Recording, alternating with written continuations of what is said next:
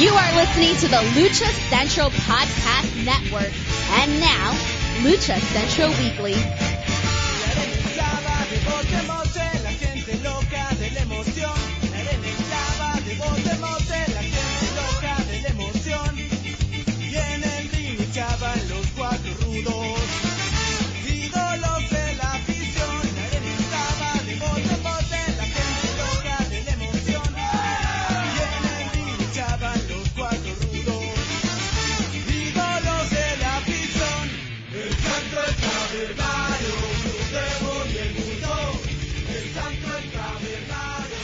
And welcome to another edition of the Lucha Central Weekly Podcast. This is the podcast that lets you know all of the latest happening in the world of Lucha Libre. Each week our team discusses news and events from this past week as well as preview the week ahead, covering Mexico-based promotions and top independents along with luchador-related news from throughout the United States. The Lucha Central Weekly Podcast is part of the Lucha Central Podcast Network on luchacentral.com. This podcast and others from the network are also available on your favorite podcast streaming platform like iTunes, Google Play, Spotify, iHeartRadio, Podbay, and Speaker. And last but not least, the Lucha Central Weekly Podcast is a proud member of the Chairshot Radio Network. My name is Miranda Morales. I'm one of the co-hosts of the Lucha Central Weekly Podcast, but I don't do this alone. No. I have two amazing co-hosts that I do this show with, and let's bring them in. The first one is the dashing one himself, Mr. Dusty Murphy. Dusty, how's it going? Oh, it's going fantastic. How's it going for you, Miranda? I am doing well. It's coming into the season of the year where, you know, it's not super dark out anymore and the weather's I know. Yeah. It's a beautiful incredible time of year, so I'm thrilled. And yeah, I want to bring in this other person in because I know his weather varies all the time. It's the third member of our trio, and that's who? Who?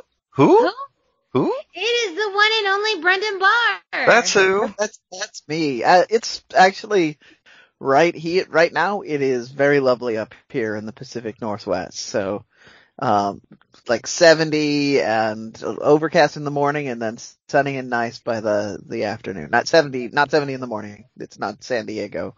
This is awesome. That's yeah. I need. Dang, I just need to go places. But yes, I mean and this is too. I mean we have an anniversary. It varies depending on a pilot compared to the first episode, but we're pretty much reached the milestone of a full year of the Lucha Central Weekly Podcast. Yeah. There's no contesting. It's a full year now. Yes. The number 52 says it all. Yes. So again, I say it again, but I know we always thank all of the listeners of this show, especially if you've been listening from the very beginning. A huge, huge thank you for being a listener of the Lucha Central Weekly Podcast. Yes. It's been our honor and pleasure to do this podcast with you for a whole calendar year through a pandemic. Through no shows, through closed shows, through releases, through hires, through new champions, through all of it, the good and the bad. So thank you all who have listened to us, and we're going to be doing it for another year. Yeah. Hopefully many more years. Yeah, I mean many more years, but we're doing it again. We're doing one more year. Yeah. One thing I wanted to bring up real quick too is this week, actually, as we are recording, is the new season of Vice TV's Dark Side of the Ring.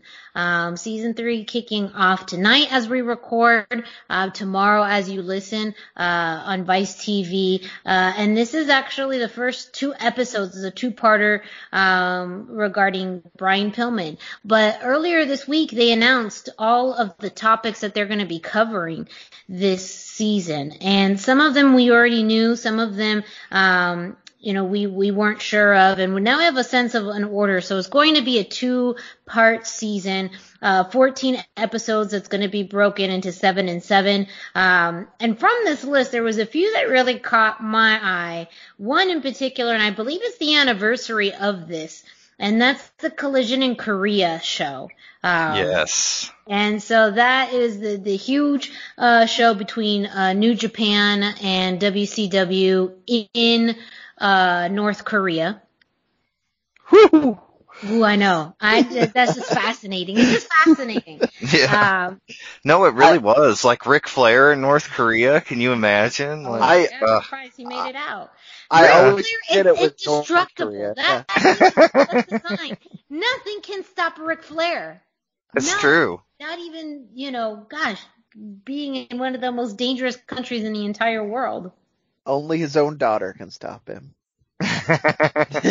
She's dangerous. That's dangerous. Other topics being covered in part 1 of this season. Also the Ultimate Warrior, Grizzly Smith, Nick Gage, and the Dynamite Kid.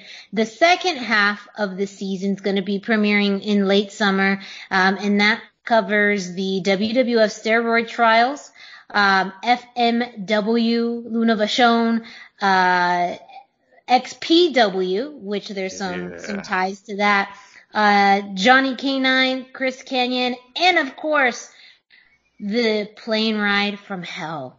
I kept going on about this before the show started. I can't believe there's a whole episode about the plane ride from hell, but so many crazy things happened though. At the same time, I'm going to be watching it with a big bowl of popcorn. Just in Me awe too. what they're going to say about it. I mean, it's really going to be, this is of wrestling folklore. Like, this is an event that we have heard only in passing, as almost in joking. Some people who were on that plane ride, God bless their souls, are no longer here. And anyone who's left to tell about the story, you just hear it kind of in vague paintbrush descriptions about it. And I'm just curious how they got the information for all of this. Like, who is going to show up on that episode who was actually on that plane ride? Well, that was actually on the plane ride is a bit harder, but I'm going to be very disappointed if they don't at least talk to Curtis Axel, because Yeah. I'm trying to and think that was, who would have been there. Yeah. Maybe that was one of those things where that was an angle that they used in TNA too. So whatever they were calling themselves back then. I think it was TNA back in the day. Yeah. I guess you could maybe talk to Brock Lesnar. That'd be interesting. I don't think Brock's gonna say anything. Who else is on there? Well, of course, like people who are dearly departed, Mr. Perfect. Yeah. Right. That was, I hope we hear a story about him. Maybe that's where we get that from Curtis Axel. But Vince himself, the stories that we're going to hopefully hear about his involvement in it. Mm-hmm. Well, he's like the weird boss who respects it if you stand up to him and threaten to kick his ass, which is really strange. Yeah. Was that also another Ric Flair thing? Was Ric Flair on that plane? Ric Flair was on the plane, naked underneath the robe, doing the helicopter dick to all the stewardesses. Yeah. So we're going to get a lot of Ric Flair on this season. His career may never survive. Or it's only going to get more popular. I'm not sure. He is Ric Flair. Yeah, the only person that might be able to survive that kind of story coming out. Oh my goodness. Well, if he again, we started this topic with the Collision in Korea, which he was a part of. And we're kind of finishing this topic with the plane ride from hell, which he was also a part of. He was not, to the best of my knowledge, a part of either XPW or FMW, which are two of the shows that I am absolutely looking forward to as well. Oh, so, me too. As Miranda alluded to, we have people that are connected to the show. So as we get closer to that, we may start talking to some of them about stuff and see what we're gonna do with that. And then I was a big tape trader for FMW stuff. To this day, I am the person solely responsible for handing out the exploding cage the exploding electrified cage match between Hayabusa and Onita to the entire Western Washington. I swear to God, it was me. Oh, man. Love it. A list of part 1 of the season is available to out, so you get to see when all of these shows are going to be airing. They haven't released the exact schedule for part 2 of this season, but again, we know it's going to be happening later this summer, and that's going to be some good content to watch. So it's a beautiful, beautiful time to be a wrestling fan right now, and I'd just be fascinated to see what it's going to entail. But let's get this show rolling, as we always do, with the road back to shows with Brendan. Oh man, we started off with such great positive energy, and now we have to talk about things like Mexico City still being orange and fans not being allowed to go to wrestling. I mean, it's just for now, we're getting someday closer. soon. Someday soon, I swear. The reevaluation will be happening when the show is going on the air. So maybe, just maybe, next week I will have some good news for you on that. But as of time of recording, Mexico City is still orange. And then we're going to go to Federation Wrestling, which is, oh man, how do I put this? So they are a promotion that is filling people with hope. There's definitely somebody with a lot of money behind this.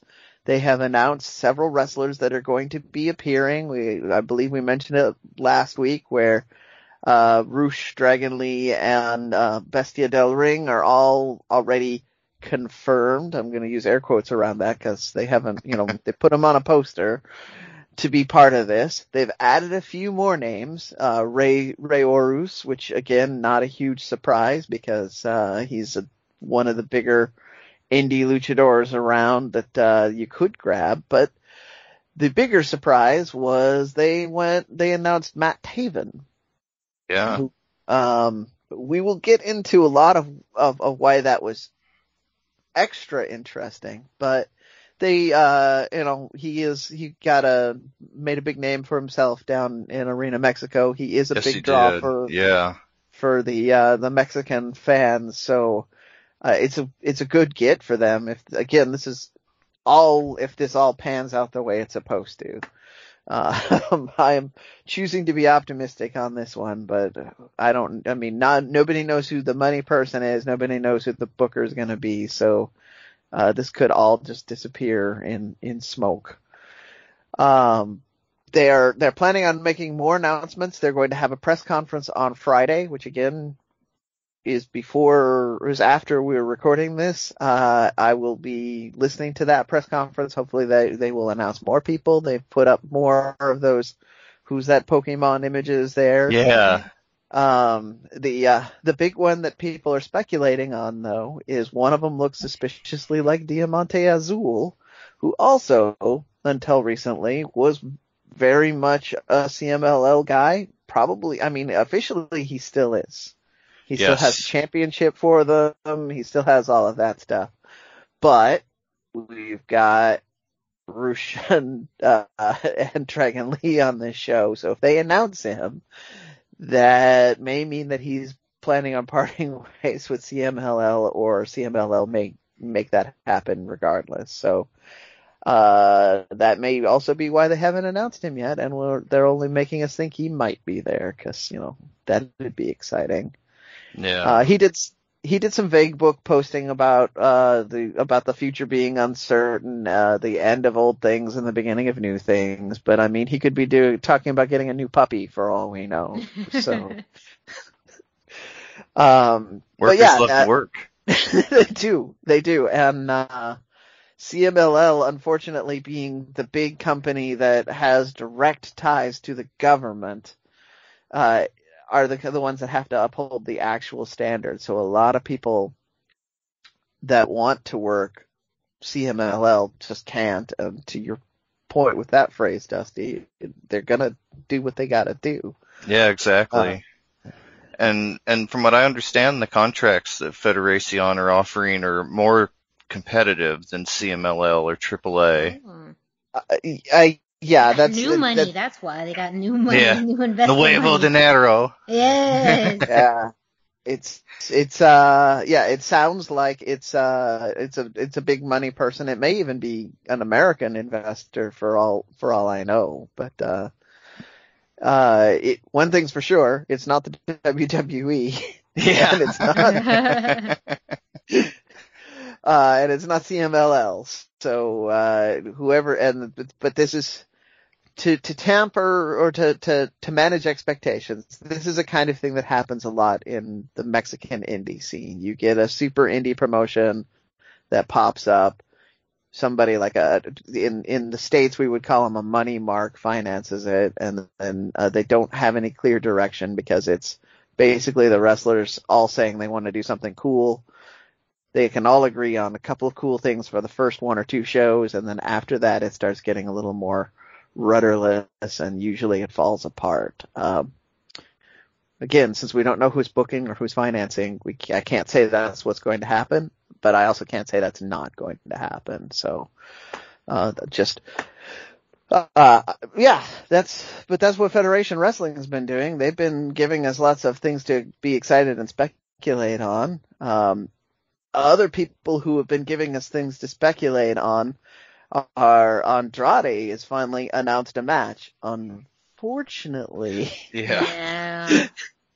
it's not the match that a lot of people are going to want. Andrade Does anybody said want this match? so Andrade and the partner who we will name in a second here became friends while working in the WWE, and they did sort of want to do this for a long time. And it's easy if you are a primarily Spanish-speaking person and living in the WWE bubble to have missed all of the news to know that Alberto Del Rio, who is the opponent, is not really in the best position, especially for a show inside the United States. Mm-hmm. And that is just to make this fully official so that people can hear the headline. Andrade said that it's going to be a late July. People are guessing right now July 31st. Andrade El Idolo, as he is now branded himself, versus Alberto El Patron. There is speculation that it will be a three-way with Carlito, which Cubs fan put it best. It's like, at least that way somebody will be willing to take a pinfall. I felt the fall guy. You do have to have that, especially if that's Andrade's first match. There's no way he's gonna want to lose. And I mean, Alberto is pretty. We talk a lot about wrestlers wanting to invest in themselves. He's a pretty firm believer in himself. That's the nicest thing that I've heard anybody say about Alberto Del Rio in a long time. But so I saw this interesting tweet, and I'm sure I think everyone's in agreement of this, because it seemed like it was confirmed that Andrade did have a no compete clause. And the fact that he's not having his first match until July means that he could have wrestled within this period and decided not to. Someone's tweet pretty much like, you had a no compete clause, or you didn't have a no complete clause, so you could have wrestled anywhere, made such a big presence and impact anywhere, and your first match back is against Alberto Del Rio. Yeah, well, and Alberto and Charlotte used to date. Like, you think he wouldn't want to wrestle his woman's ex-boyfriend? Maybe he does. I don't know the whole thing. Yeah, it just gets all even weirder. I personally have hope that this is not going to be his first match back, just the first one he has announced. Mm-hmm. I could see that, actually. He has the ability to announce other things, but you have to bring the perspective of the world back into it. Like, COVID is making it difficult to book shows, and for people to solidly say, yes, we will have a show. July 31st seems pretty safe at the way that things are going. So That's true. They may just be announcing one that they feel safe announcing. Fair enough.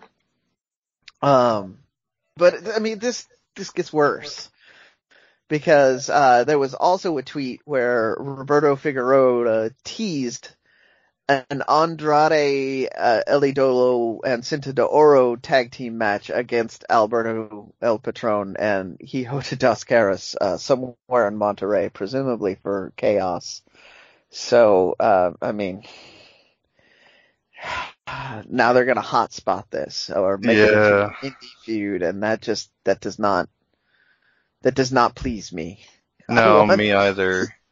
And Andrade can take Dave Meltzer to task for the things he said about women, but he can't take Alberto Del Rio to task for the things he's done against women. Right. And like, yeah. Yeah. Okay, so I was gonna avoid it, but yeah. I'll say it. Dusty ain't afraid. Dusty ain't afraid. I don't want he'll say it. I'll bring up the other thing, the other Alberto thing that came up this week, which was Joey Ryan being upset that people from AEW were working at a show with Alberto when they were blacklisted from working with him. And I mean, on paper, I unfortunately have to agree with him because it seems horribly inconsistent to me. Yes, it is. Yeah, it is. But also, it's like, I think he just wants people to have sympathy for him. And True. that's just Oh, not he does. happen. Yeah, that's what he's aiming for. That's no why one I feels sorry for him, and he nobody was cares. part of AEW kind of in the beginning and Yeah, he tight with was. those guys. And so there's a reason they would say, no more Joey Ryan. Like, we know he worked here, but you don't work with him anymore. Compared to Alberto, who, I mean, is unfortunately, like, a lot of American wrestlings just see the luchadors as, like, Mexican wrestlers, and they don't care what goes on. Think about how little we hear of the drama and the outside things that go on in Mexico and Japan compared to American wrestling. Yeah. And so it's just ignored. Yeah. Go ahead, I'm sorry. still going to point out that Psycho Clown has a job after destroying, It's true, his though. boss's car, right? Yeah. And Maximo. And Maximo at least got fired. Yeah. He got hired somewhere else, but he at least got fired. Yeah, well, that's what saved Psycho Clown, was he was AAA. And like, yeah. No, it's all, none of this is easy and clean. I think that you're absolutely right. The way that wrestling is viewed in the United States and how the speaking up movement really did come through in the United States, but we didn't really see it in other places like Mexico or Japan. It came out a little bit in Mexico, but again, too, I think it is a big culture shift where it is just so deeply rooted in family and tradition that it takes a lot for something to happen. Like, whereas in the United States, it's, business relationships and partnerships can be here one day and next they're not. They're not. But as we're even just talking about, Andrade and, Alberto working together for all the reasons you think they wouldn't, they are, and it's just so financially motivated, and that's the almighty dollar is what they are, following in this. Is it right, or wrong? You would think, especially as you mentioned, a show in the United States. If this was a show in Mexico, it'd be, I think, received very differently, and it would probably have flown a lot more under the radar. But this is going to be a show in Texas, so. Be that what it will, it is something that I think it's also just a big, you just have to kind of notice and take a look at the culture of wrestling and how it is in every country, because that too is going to be how these types of things are handled and received and responded to. Mm-hmm. Oh no, I agree. I just it's just frustrating for me because we had how many years of Andrade just doing nothing in America.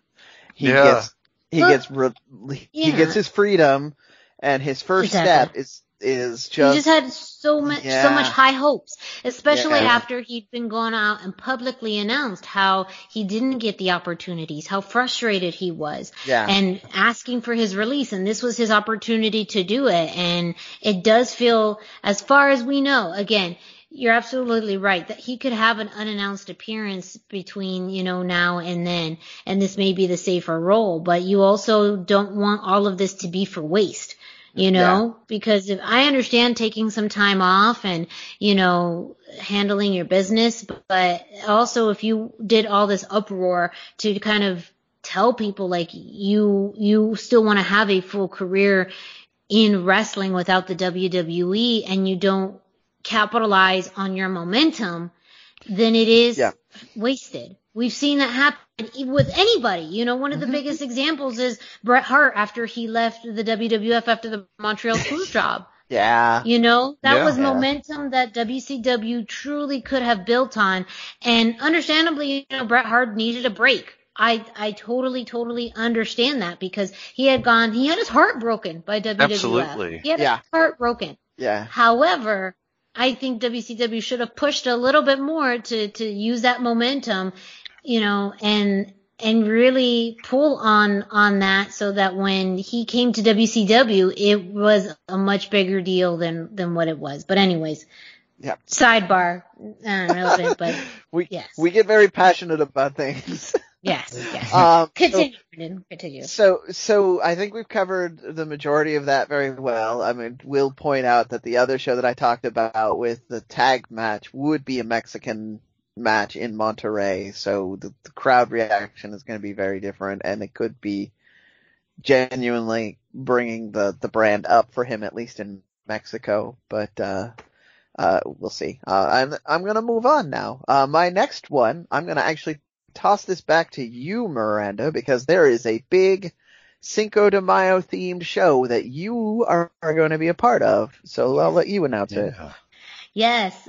So Future Stars of Wrestling, based out of Las Vegas, Nevada, will be having Psycho de Mayo on next Saturday, May 8th, and it's going to feature Psycho Clown. Psycho Clown will be wrestling on that show. His opponent has not been named yet, but this is huge for Lucha Libre fans out here in the West Coast that are not in Texas, pretty much, because we don't have as much Lucha Libre running at the moment. But yes, Psycho Clown is going to be in Las Vegas. The show's revolving around him, Psycho de Mayo, Saturday, May 8th.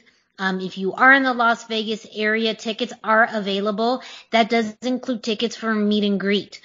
So they are running within the guidelines of Nevada's social distancing guidelines and everything like that. They have the measures in place as far as seating arrangements and contact, but Nevada has, just like many states, have adjusted their social distancing guidelines for events. So they are, following all those measures for anyone who is worried about going in person. Everyone is required to wear masks and have a distance between seating.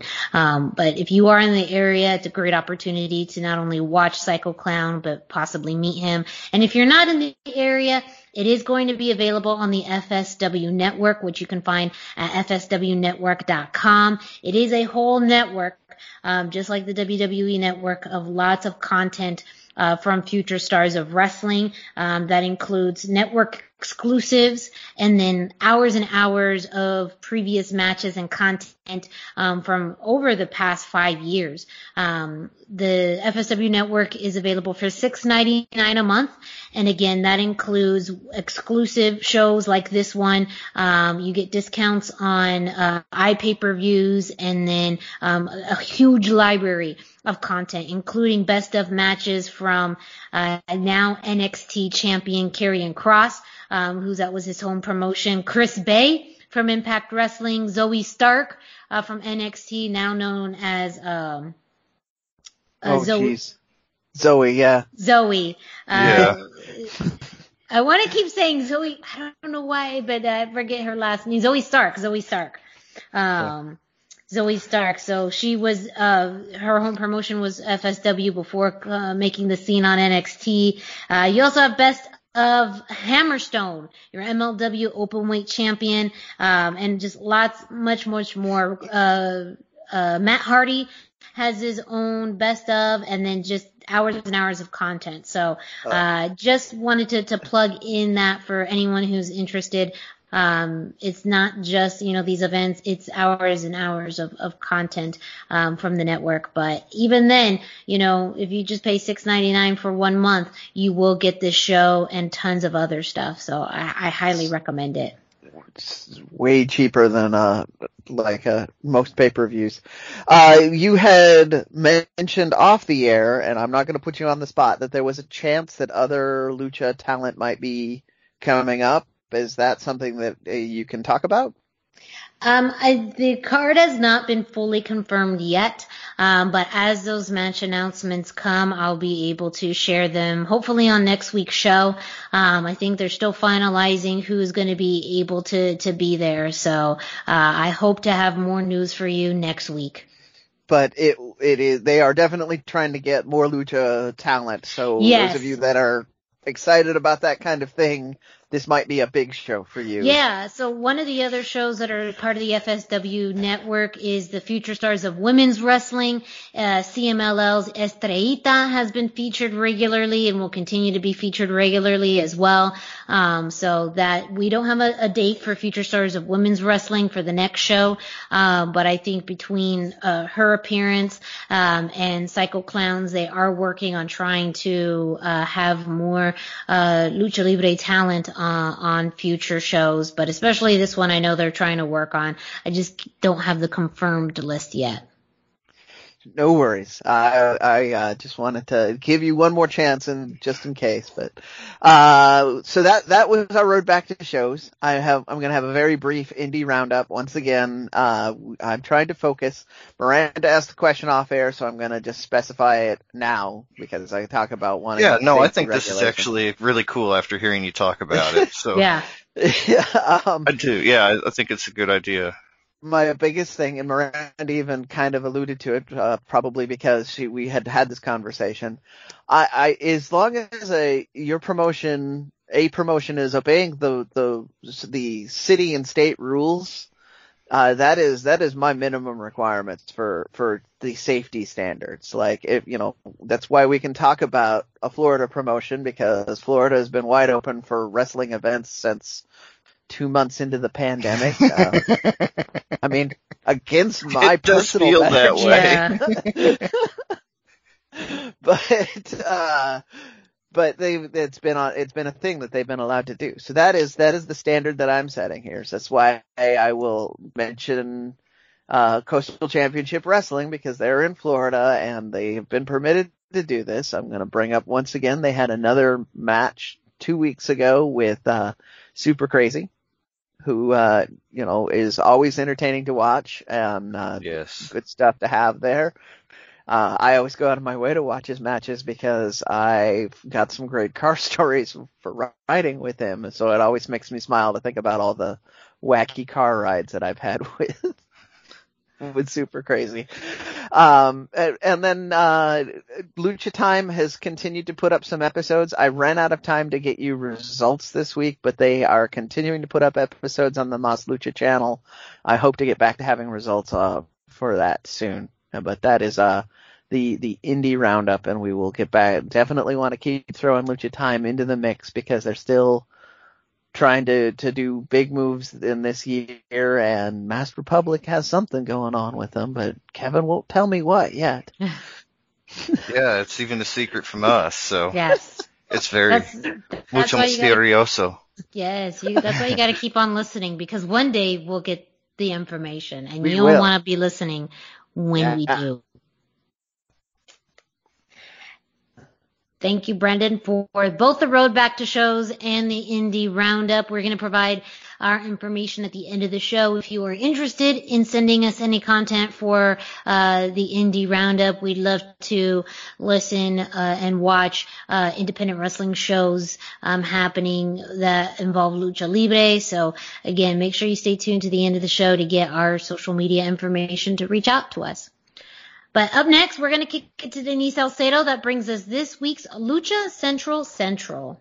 Why should you visit thechairshot.com? Thechairshot.com is your home for hard-hitting reviews, news, opinion, and analysis with attitude.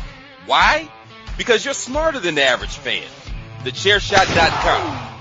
Always use your head. Hey everyone, it's Denise Salcedo here in Lucha Central with a reminder of where and when to catch all of the great network content this week.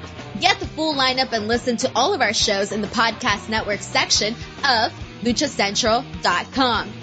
On Tuesdays, Math, Mats, and Mayhem takes you inside the world of Lucha Underground as they take you weekly through the series with the benefit of hindsight and the benefit of special guests from the groundbreaking series. Check out the premiere video stream every Tuesday at 2 p.m. Pacific, 5 p.m. Eastern on the Lucha Central YouTube channel and at luchacentral.com. Then listen to it on your favorite podcast platform every Wednesday. Tuesday nights live is WrestleBoss, where Fabi Chulo talks MMA and pro wrestling with special guests and listener call-ins. Visit WrestleBossLive.com Tuesday nights at 7 p.m. Pacific to listen live or call in with questions or download the show on podcast platforms on Wednesdays. Wednesday nights live on Facebook, it's Spanish show La Mesa de los Márgaros, giving you both the news and the chisme from around the lucha world. Special guests and a whole lot of fun make it one of the most talked about shows in Mexico. Thursdays, it's Straight Out of the Bodega with Papo Esco and PWR promoter Gabriel Ramirez as they have guests from throughout the wrestling world pull up to give an inside look into their careers. From indie standouts to television superstars, each week brings a new name and perspective. On Friday, it's your double dose of Lucha Central Weekly podcast, one in English y el otro en español. Lucha Central Weekly is where you'll find all the top stories of the week, both inside and out of the ring from Mexico and anywhere luchadores are in action across the globe. Be sure to subscribe and follow all your favorite Lucha Central Network series on your favorite podcast platforms, either by their own series name or subscribe to the Lucha Central Podcast Network show pages to get all of the shows in one easy feed. And please consider giving a rating to help more fans find the shows that you love. For now, this is Denise Salcedo signing off from Lucha Central. Have a great week. Lucha-Masks.com by Pro Wrestling Revolution, bringing you, in partnership with Mask Republic, the Lucha Brothers, as well as Japanese legend Ultimo Dragon. Go to lucha-masks.com and fight Lucha Strong with masks from your favorite Lucha legends and Pro Wrestling Revolution luchadores. Stay safe in style and represent your favorite luchador. Get yours now at lucha-masks.com, powered by Pro Wrestling Revolution. As always, a big thank you to Denise Salcedo giving us this week's Lucha Central, letting you know what's happening throughout the Lucha Central Podcast Network. Up next, we have This Week in WWE with Dusty. Yeah, well, we actually had some good news in WWE this week. Turns out, since the pandemic has started, basically, John Laurinaitis has been the producer for both SmackDown and Raw, the head producer, and that's why it's just been awful. But now we have, Johnny, he's awful. And I feel apologies to Johnny Ace if you're listening. Sorry, pal. But yeah, but Jason Jordan, formerly of American Alpha, was promoted to be producer of both shows. And so hopefully, as soon as they said that, I was like, oh, that explains the abysmal women's booking. That explains everything. So hopefully we'll see some good changes from that. And we actually had a great match on SmackDown last Friday. We had Rey and Dominic Mysterio against Alpha Academy with Chad Gable and Otis. This was a solid tag team match. I really enjoyed the pairing. Chad Gable's work with Dominic was amazing. Dominic looked amazing. There was a great moment where Dominic did a baseball slide into a powerbomb destroyer thing off the apron. It was incredible.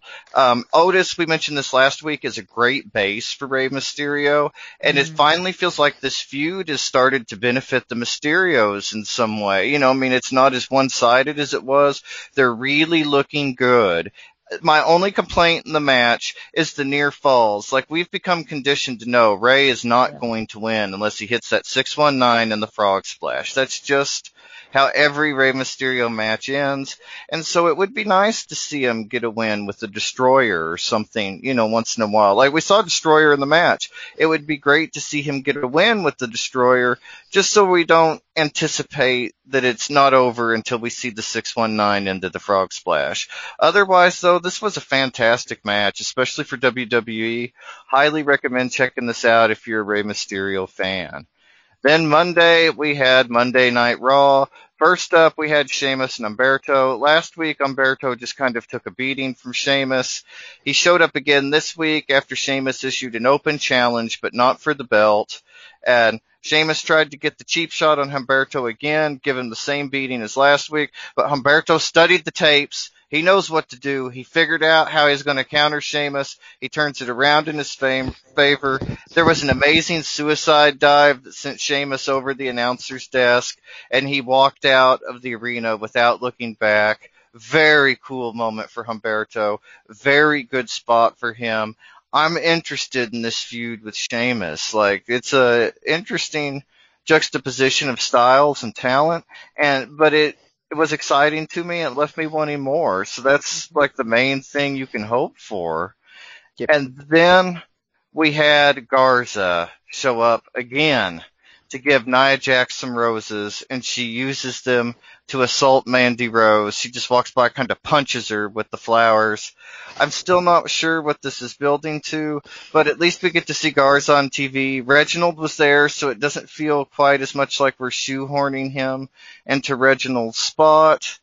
I don't know. I guess it is what it is, but it's interesting, and hopefully we'll, get something good out of it with Garza.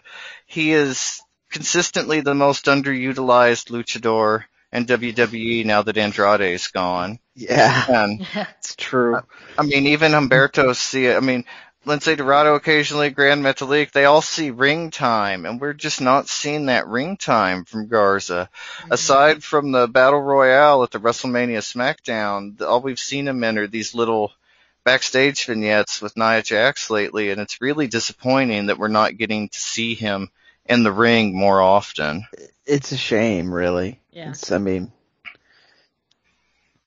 He's unlike Metalik, who I have all the faith in his in-ring abilities. Garza is the total package, and it's just a shame that they're not using him for any of that. Like, I mean, I get it. If you are a little worried about his in-ring abilities, maybe you just have him talk for a little while. But if you're, I mean, there's no way that he's oozing charisma. He absolutely, use that turn of phrase. So there's just, it's a shame that he's not being used. I mean, it even was a missed opportunity during the build-up to WrestleMania where he wasn't partnered with The Miz and Morrison.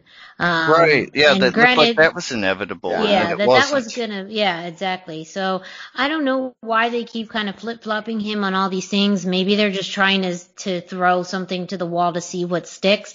But I absolutely agree that you kind of don't have to do that with him, but you need to have a clear direction. And I think that's also the frustration with WWE is that sometimes they don't give things enough time and they switch, and sometimes they give things too much time and they don't, So it's so it's just so inconsistent. It does leave you scratching your head like, why this? Why is he not in an actual program when we're actually seeing, I mean, the buzz around Humberto Carrillo after his match this week, I mean, the biggest buzz I've seen about him. Yeah, it's the most anybody's talked about him since the Aleister Black and everything when they teamed up with Rey Mysterio on last year. I mean, like, this is the biggest buzz he's had, and people loved it, and it was just because he had a reason. I mean, there was a motivation, and people enjoy seeing that motivation, and it's, So it's for what you're seeing right now seems to be working with Humberto that they could have done with Garza as well. And for some reason, I mean, I think understanding because of the fact that he's a total package and the fact that he can actually do promos and vignettes and he's a good speaker, they're of course utilizing him for that. But because, you know, that is where they see the money in him right now and not in a ring, it's surprising. Yeah, it's very surprising. To swing back, first off though, I want to say we do seem to have this air of hope now that we've got I don't want to go as far as saying Laurinaitis was awful. I think he's out of touch, and I think that maybe Jason Jordan, being a bit younger and having wrestled recently, it might be able to pull more of that out of people, and so maybe we'll get something better in that direction. But I also wanted to swing back around with the Rey Mysterio thing where you're talking about the pattern for his finishes. When he was the most popular, he was finishing people with schoolboy roll-ups and hurricane runners. Like that was, like it was that quickness, that element of I can hit you from out of nowhere, and that's the Rey that I miss. So, I mean, hopefully they pass it on to Dominic and he starts winning that way. That would be cool. Yeah. But I think it's also different because there's a big size difference. I think with the roll-ups and the hurricanranas was a way, kind of the surprise of his size being so small, where Dominic is much taller. I think that would be, I mean, though I still feel like it's a good moveset, I think it just wouldn't have that same impact with Dominic. No, but I want to see a fresher look for the Mysterio family. True. Very true.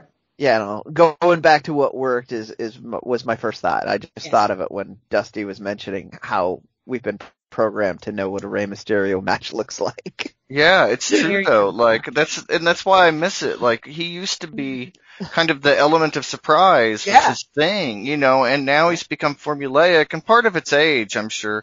But I do miss that, you know, that element of surprise, the excitement that anything could happen. And you know, maybe part of that was WCW versus WWE. I know they like to hit all their spots, but he did it in the WWE too. So that's true. When he was winning championships and when he was the giant killer and all those kind of things, he was out of nowhere wins. It wasn't a by the number sort of thing. It was until much later that they decided must hit the 619 every match, and then the frog splash at least every other match. Yeah, it's like an essential part of his thing, but it would really do a lot for him to have that element of surprise back, that anything could happen. And well, like it's almost unrelated to Rey Mysterio because you see it everywhere now, but it would be cool to see the Destroyer as a finisher once in a while. Yeah.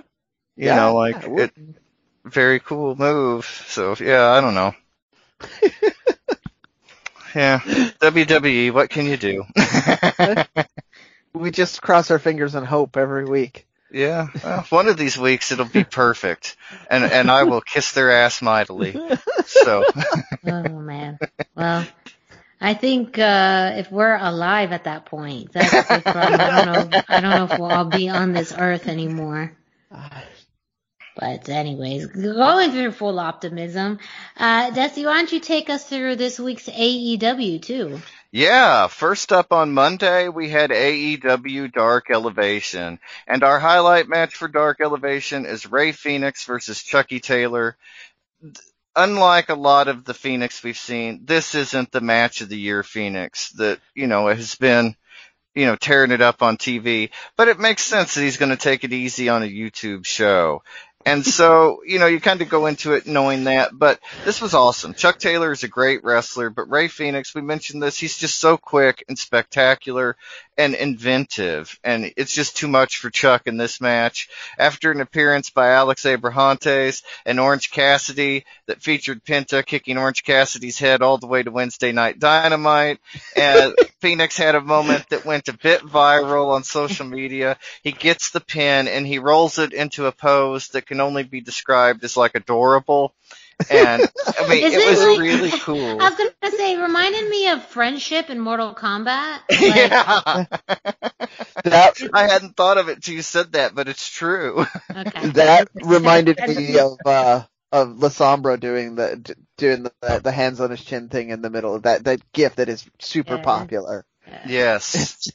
I mean, it was just such a cool moment for Fenix. And I've mentioned before about Pentagon's charisma, but Fenix was dripping with charisma in this match. Yes. And so that was really cool and a nice juxtaposition to the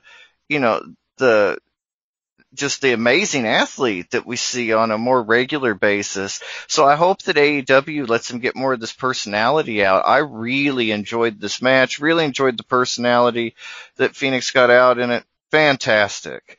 And next up, we had Tuesday Dark, and in his first AEW appearance, which apparently there's going to be more, we had Marty Casaus, formerly Marty the Moth Martinez, versus the Machine Brian Cage, and a nice little Lucha Underground reunion.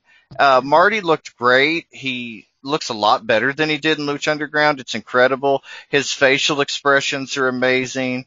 His size was really impressive, even next to Cage.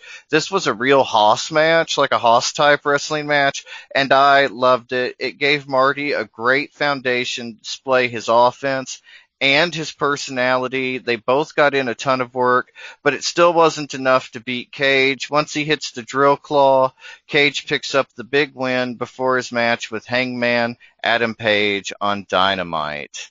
And that leads us to his match with Hangman Adam Page. Oh, sorry, Brendan, were you going to say something? Nope. Oh, okay. And that leads us to his match on Dynamite with Hangman Adam Page. And first of all, they kept referring to Cage as the Machine Brian Cage, the Machine Brian Cage. I love that. If you watch Lucha Underground, you remember that. Mm-hmm. Very cool that they have been using that lately. And Taz kept teasing on Dark that after Ricky Starks had his match with Hangman Page, they discovered his weak spot and that Brian Cage was going to win the match. And for once, at least, Taz wasn't working us. Before the match, during Hangman's entrance, Team Taz ran up.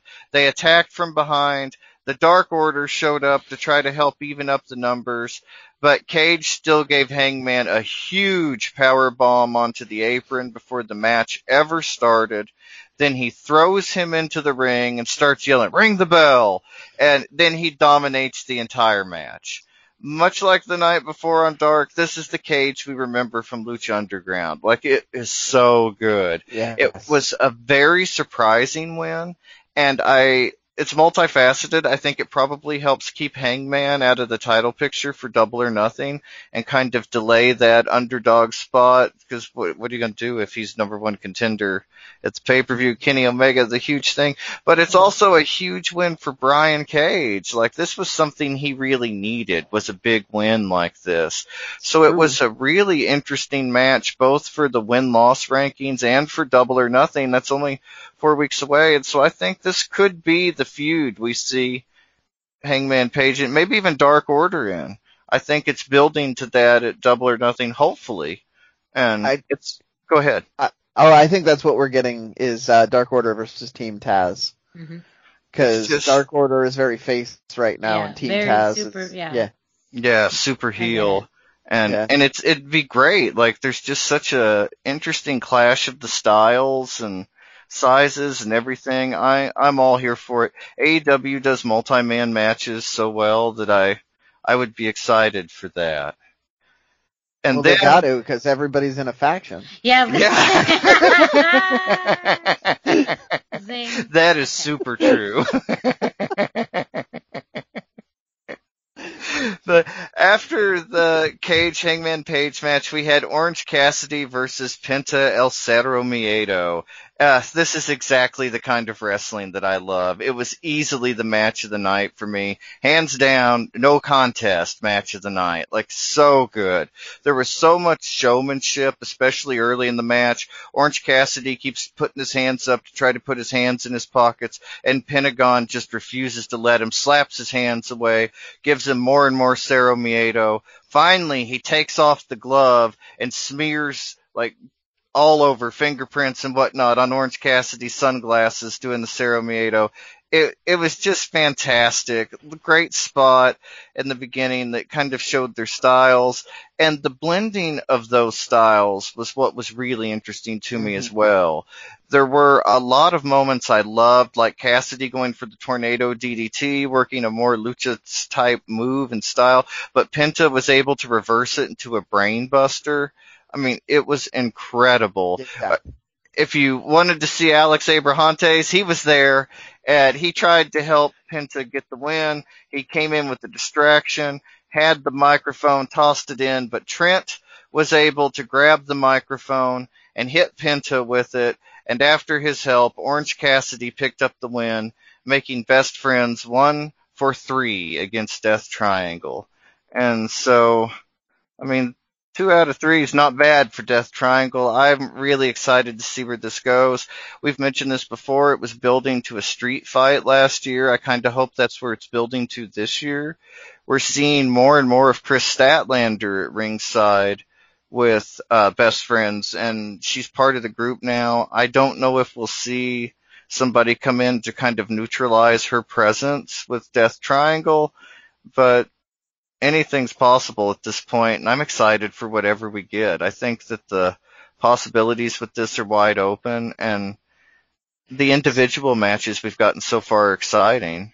So this, again, for me, is the same thing as that street fight that Best Friends had, the first one, where it was magical, and I loved everything about it right up until the end, and that finish just took me out of it.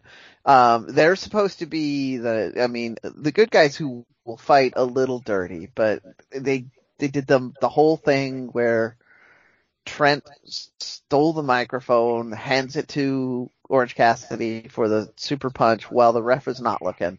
So they're just openly using heel tactics, which just really does not cement the feud for me, and it just really kind of distracted me from what was otherwise a great match.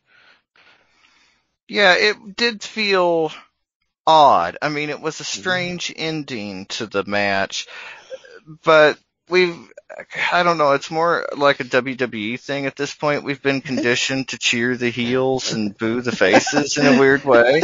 And so when people display those heelish tactics, people get excited. Like, that really, it got a reaction from the crowd. And so as much as I didn't like it, I can see kind of what they were going for with it. And yeah, hopefully, like you say, everything except the ending. It was a great match. The work in it was fantastic, but the ending was... I just feel like that seems to be a weakness with the Best Friends group. Like, they have really solid matches with sloppy or confusing endings, and I hope that's not what we continue to see if this is the feud we're getting. Yeah, and I'm interested to see what happens with it when Pac comes back too. The one-on-one matches are getting a little... I feel like we've kind of expended our options here one-on-one, and so it'll be interesting to see what they come up with. And the obvious option to add to Death Triangle for a lady is no longer in the company, so I'm not sure. But, Yeah. And I think it's that for some, they have feuds that some of them go on for weeks, some of them just 1 week. So, I think too, we may be planning for something that may not be as long term as we think it may be. I don't know. It just, they only built up Penta and Cody for 2 weeks when that could have easily been something they went much longer with. And it felt like it was going to, there were really some harsh words in there, and it just kind of fizzled out. That goes back to this weird roller coaster booking that they do with the middle card. Like, I mean, if you're the heavyweight champion or the tag team champions, you get relatively consistent booking, but everybody else is like, you get a little mini push and then you die off. Well, yeah, because those are also all the EVPs, so like it's a lot easier. I wasn't gonna say that out loud. I'll say it. I'll say it. Just ain't afraid to say it. I won't. Yep. Robotron, I'm not afraid to call out fucking all of the AEW Ps. Come for me. Come at me. Tell me I'm wrong, because I'm not. It's true. I mean, up until recently, Adam Page was still doing pretty good on his booking too, which was what makes me very dubious about. Like, a lot of people were really excited about this Brian Cage win. I saw lots on social media talking about wins and losses really do matter in AEW, and to Dusty's point, it was a solid move to drop him out of the rankings so that he's not contending for the title while Kenny Omega is Nova hot right now. Mm-hmm. But I'm worried that it's just a little mini push for Cage, because that's what they seem to do. Is that here's your little mini push, and then we'll feed you to Darby again or something, and then you'll go back to being on only Elevation for weeks. I mean, it's true. It's almost just like the beginning of how his time with AEW started. He won that Casino Battle Royal. Yep. He got hot-shotted for his first title opportunity. We knew that wasn't going to go anywhere. And instead of kind of using that to build him up, that happened exactly that. He's been, kind of just this pendulum back and forth of really hot feuds, mainly still just kind of stuck, with Team Taz. So it feels good to, like, it seemed like it was very clear and definitive, the road that he's going on at this moment. And they absolutely should with him. He is one of the biggest, most athletic guys you have on your roster. Someone who could easily contend for your world championship. And as much as they're still playing on this Bullet Club, Kenny Omega versus Jon Moxley, you need people in between. If this is the feud you're doing the long game for, you need people in between who can be, slotted in as a contender, but also are very believable in the contender roles. Yeah, exactly. They need to have people who are allowed to stay at that higher level longer. Like, having Cage and Adam Page, I have to be very careful on that because I will confuse the names. Doing a couple weeks of this would be good, because that will elevate both of them to look like they are capable of being in that top tier. So maybe that's what they do with it, and I'm down with that. Speaking of that, I don't know if you were going to cover it or not, but I also was interested that they are once again pushing Diamante into a singles feud, where it looks like she's probably not going to come out looking that great on it, but who knows? Yeah, I mean, it's interesting. You never know what they're going to do with somebody, and their women's booking has been the most inconsistent. Yes. Like, out of everything they've done, that's been my biggest complaint, and their most inconsistent work is who they, what they do, and like, we're started building things, but her match with Rachel Rose, I mean, like, Diamante looked great on Dark this week, but it, I mean, it's just, we'll see what comes of it, I guess. Yeah, that's kind of where I'm at with it. I did want to mention, for people that are keeping score, that they are doing this. So there may be something worth watching, but it's at the same time, it really feels more like they're going to be feeding her to somebody else to try and elevate that. I can't even remember who it was. I was going to say maybe Jade Cardwell. Yeah. I can't remember either. I don't have it in my notes, but yeah, I mean, Jade would be an amazing feud. Like, Yeah. I would be excited for that, but I don't think that they would give Diamante the final win on that either. So. Yeah, exactly. Like you're saying, I feel like they could be building her to feed her to somebody. Mm-hmm. And if anything, Jade is the one that they seem like they're really trying to build up. Absolutely. Definitely. Yeah. Yeah. Or maybe Britt Baker along the way. Britt seems That's like true. She's she's really on her way up. Yeah. With Thunder Rosa right behind her.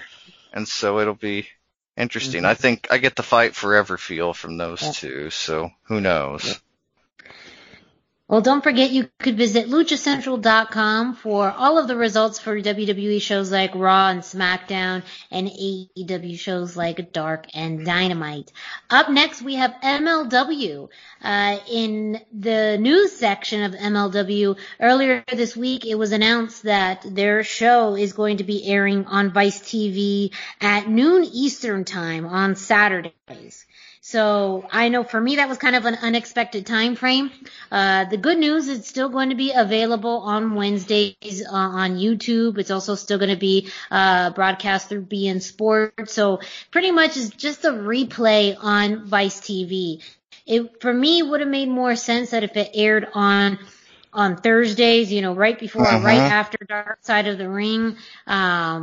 Cause that's really how they got, Vice TV, to quote a man, is getting into the wrestling business.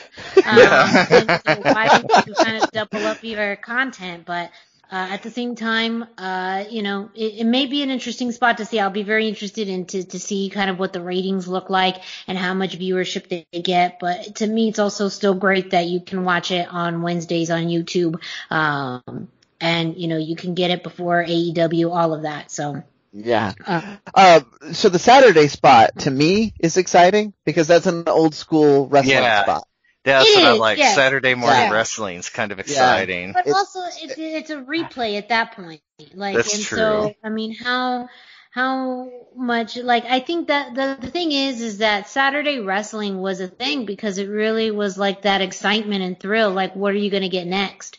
And even like Saturday night's main event when they had it, it was because it was newer content. So I feel like that, and maybe they're just because of the fact that they're streamed on many different platforms that it's, harder to, have it live. But I definitely agree that the Saturday, early afternoon is very much a good tribute spot for many old school wrestling fans who watched it. But now when you get to watch the show 3.5 days earlier. I don't know. It's true. And there's nothing saying that they won't eventually put a rebroadcast after. It won't be the new one again, to your point, but before or after one of the other wrestling shows, they might eventually do that too. But I'm very excited. I'm excited for this. I wanted to give a little bit of shout out to the Mass Mats and Mayhem guys because they were talking about this, and they have a very active theory that has me more excited, which is they might wind up going back to like a PG-13 style programming with MLW. And that's a good point that's been brought up about, being able to, the fact that they're not tied, what they're airing on right now is really just their own, channel and some other streaming sources, but also Vice TV is a little bit more mature in their audience. So I could absolutely see them going a little bit more mature in their content. And I think that would be a great alternative for many fans where, you don't have a promotion right now that's doing a lot more of that adult content. You could say AEW with some of the violence that they do in their matches.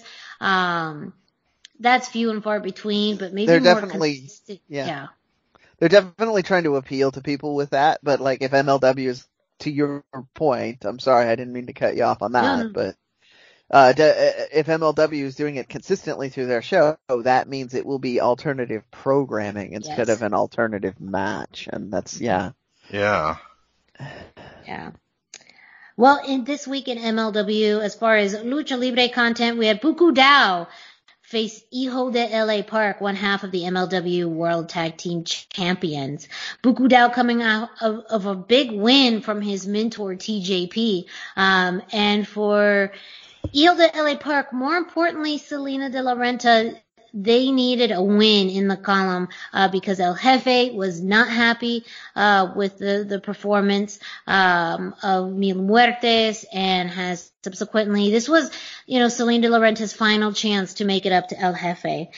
And so the match, though, started. Hijo de LA Park, not only does he wear the traditional garb of his family, but he wrestles in the same cockiness and tone of his father. So that's great to see. Yes. And at first when he started the match, tried to gain the trust of Buku Dao, but then just utilized that to give him a big old knock to the face. But there was some really great moments too from Buku Dao. He locked in a little mean, crossface, during the middle of the match. And then Hijo de LA Park was able to, smash in the double knees as Buku Dao was laying in one of the corners. Ultimately, Buku Dao got the win with the swinging flatliner in just a little under 5 minutes. So a very quick match. But I think that's kind of the appeal of Buku Dao, a major underdog right now. And the fact that he got a surprise win over someone with the legacy and experience of Hijo de LA Park, was pretty astonishing. It did not lend well for Salina de la Renta. We saw later on in the show, she was pretty much kidnapped by a masked assailant. She had a bag over her head, and a masked assailant in a red mask, just pretty much grabbed her and took her into an unmarked car. And so, who knows, what's happening right now with Azteca Underground. Another interesting note is that during the show, MLW showed an article from PWI, magazine that was a layout of Azteca Underground and El Jefe, and they even unveiled a list of suspects that they believe could be El Jefe, which names included, Dario Cuento from Lucha Underground, yeah. Conan. And even Tony Khan's name was listed on there. So interesting with that crossover, or just the build-up that they're utilizing PWI magazine to help, sell the story. But I thought that was a great touch, yeah. Yeah, very interesting. I mean, it really is leaving a big question mark to who El Jefe is. Things are not looking good for Salina de la Renta right now, and maybe we'll get a step closer now that she stepped out of the picture. El Jefe will step in himself.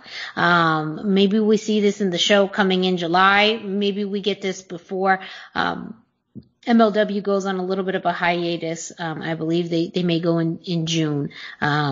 So lots of questions. I do have an extra little wrinkle that I saw today on Twitter. Salina has changed her name on Twitter and was responding to a tweet from someone else who said, okay, now that we've got you out of there, it's time for you to disappear. And she said that it was, it was a genius move to make it look like she was being kidnapped, and nobody's going to find her now. So there could be lots of things. She could just be bluffing. Who knows? But I just thought that was added a neat little touch. I am a big fan of wrestling promotions using social media to deepen the story, because that allows me to stay invested while I'm doing my stuff on my phone, whatever it is I'm doing. I just love this. So I just thought I would mention that. I don't have her name in front of me because it happened while I was at work, and I have trouble taking notes at work these days. But yeah, let me see if it's changed any on social, or at least on Instagram. It was like Natalia Class or something, right? Yeah, something Class. Yeah. Natalia or Natalia or something like that. Yeah, exactly. Interesting. There was also another video of her going into a helicopter saying, I'm done with this, and just jumping into a helicopter and trying to escape. So you're right. There are layers to this that they're adding on social media, outside of what we're seeing on the show. So, I think that's why the intrigue is still there. And this is one of the better kind of drawn out storylines of who is it? Who is this, higher power that keeps people engaged and interested because there's layers to it. So stay tuned, to see what happens next week on MLW. Up next, we have an update on Masked Republic. Brendan? Well, gee, we mentioned it just last week, but the lucha-mask.com released the mask for Andrade El Idolo this week.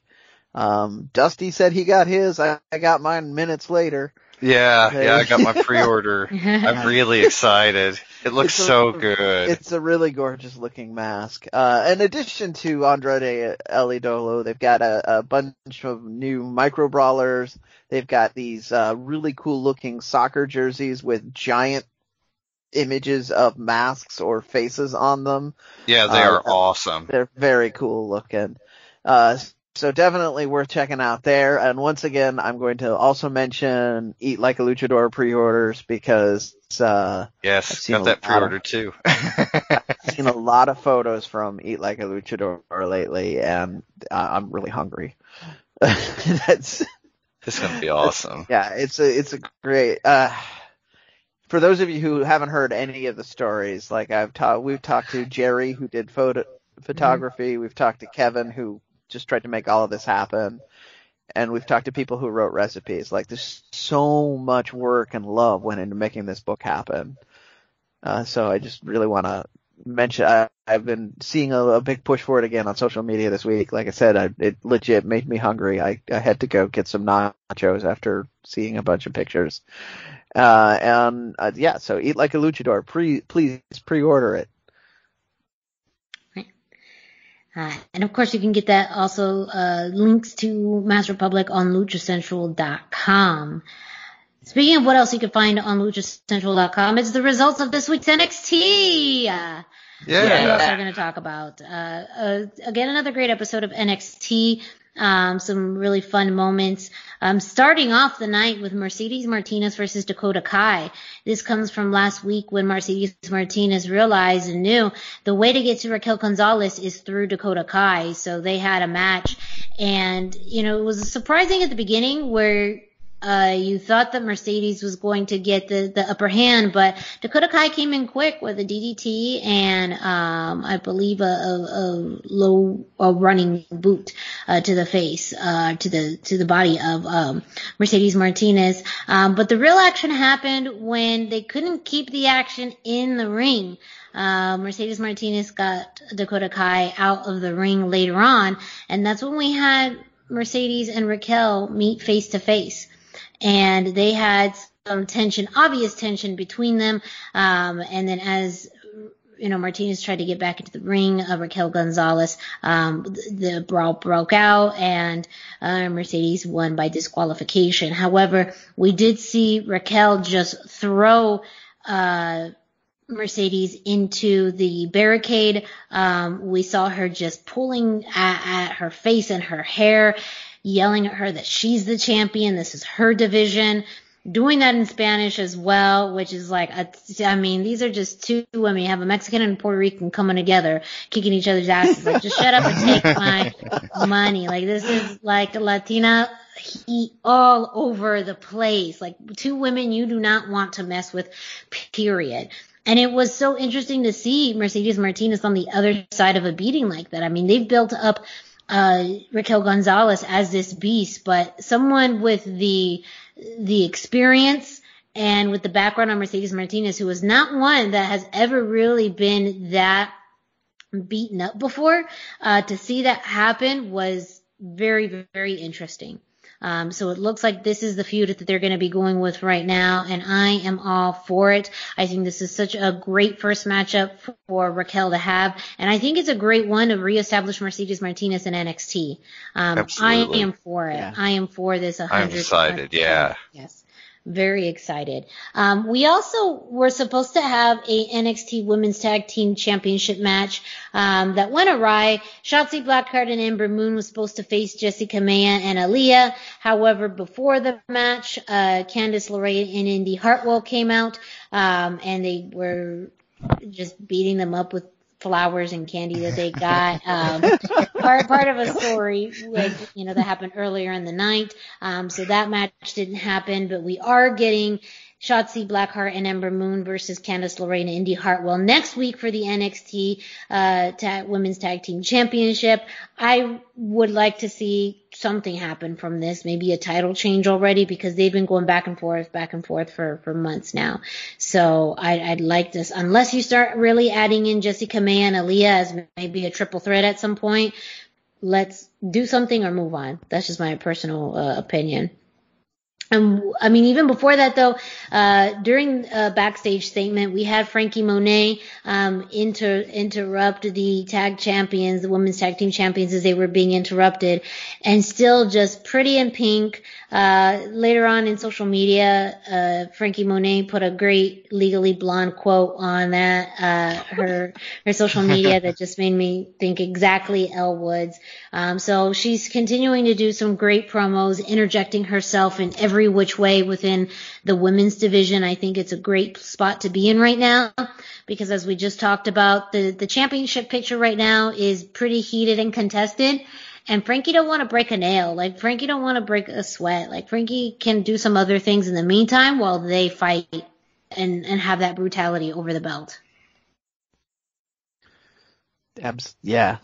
I'm excited I'm just always excited for NXT women division stuff. It's like, true. I mean, everything they do, like, people need to take note. I don't know how the other brands and companies aren't more closely studying the NXT women's division, because it's so easy to just, model yourself after them. They're getting it right. Yep. NXT women's division, best women's division out there, period. I say it all the time. One of the best divisions on TV. Yes. Like, I mean.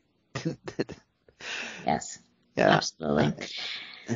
With the main event, we had Legado del Fantasma face the newly formed trio of MSK and Kushida, fondly called MS Kushida. Which, visually it looks a lot better. It's harder to say, but at the same time, visually it's pretty cool. Yeah. Give me that shirt.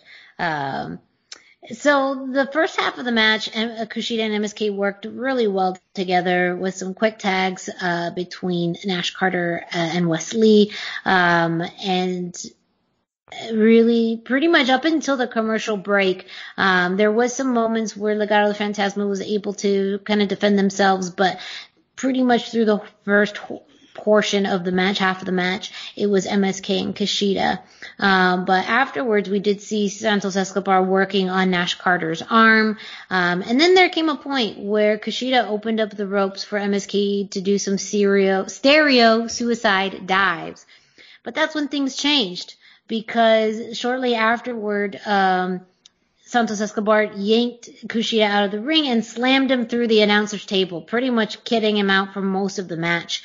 And then from there, Legado del Fantasma was able to play the numbers game, and they were able to really isolate, I believe it was Wesley, and really there was nothing that he could do. He fought really valiantly, while his other teammates were pretty much out of the ring, couldn't do anything. We did have a moment where Kushida tried to make a comeback but wasn't able to.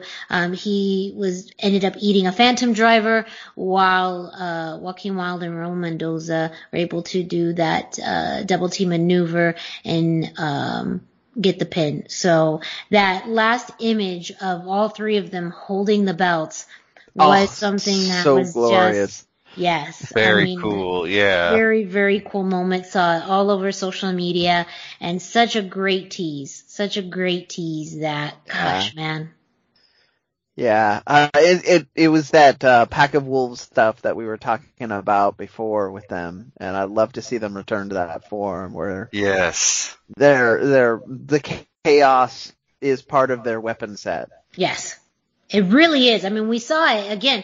Just that powerbomb through the announce table, the way that they were able to separate Wesley and Carter, or Nash Carter, like the way that once you separate them, like and you play the numbers game, that's it. That has been the way that Legado has been the most successful as a trio. And even in the times that Santos defended the Cruiserweight Championship.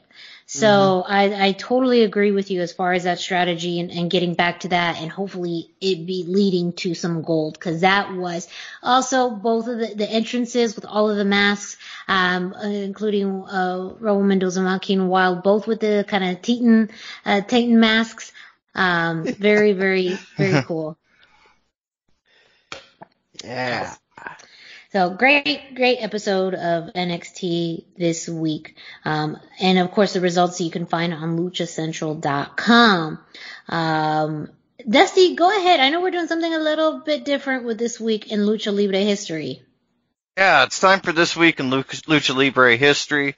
Be sure to check in at luchacentral.com every single day for This Day in Lucha Libre History by Pep Carrera for information, birth dates, anniversaries, match of the day, amazing videos, and even more. And it's all about Lucha Libre, and it's all free at luchacentral.com, your centralized place for all things Lucha Libre. And this week we're doing something a little different. This week we're focusing on Triple Mania. And the first Triple Mania show took place on April the 30th, 1993 in Mexico City at Mexico's Plaza de Toros Bullfighting Arena. The main event featured a retirement match between Conan and Cien Caras, and despite being billed as the first time such a stipulation had ever been used in Lucha Libre, retirement matches had happened in Mexico before that. But they were very rare. Like, they happened, but they were rare.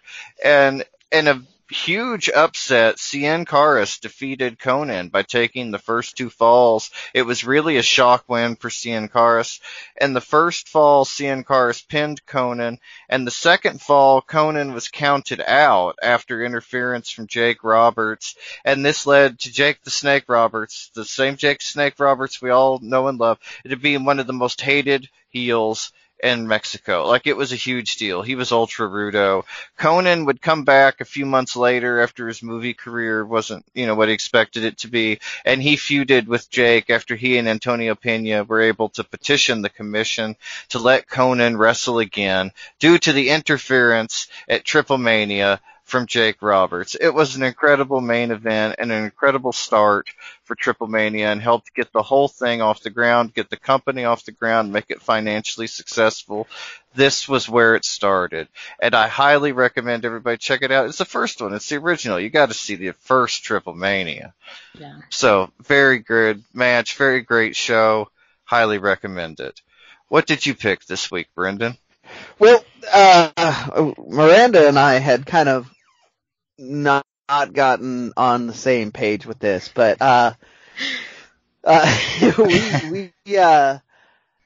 Triple Mania has always been a huge part of my general love of Lucha Libre. It is so very WrestleMania with its over the top presentation and all of that. I think if I were to just pick out a single moment or event, it was for me it would have been the Dr. Wagner Psycho Clown mask versus mask match. And part of that is because I was so enthralled with this idea of this match that I had it on my phone and my calendar and all of that I was going to watch that match.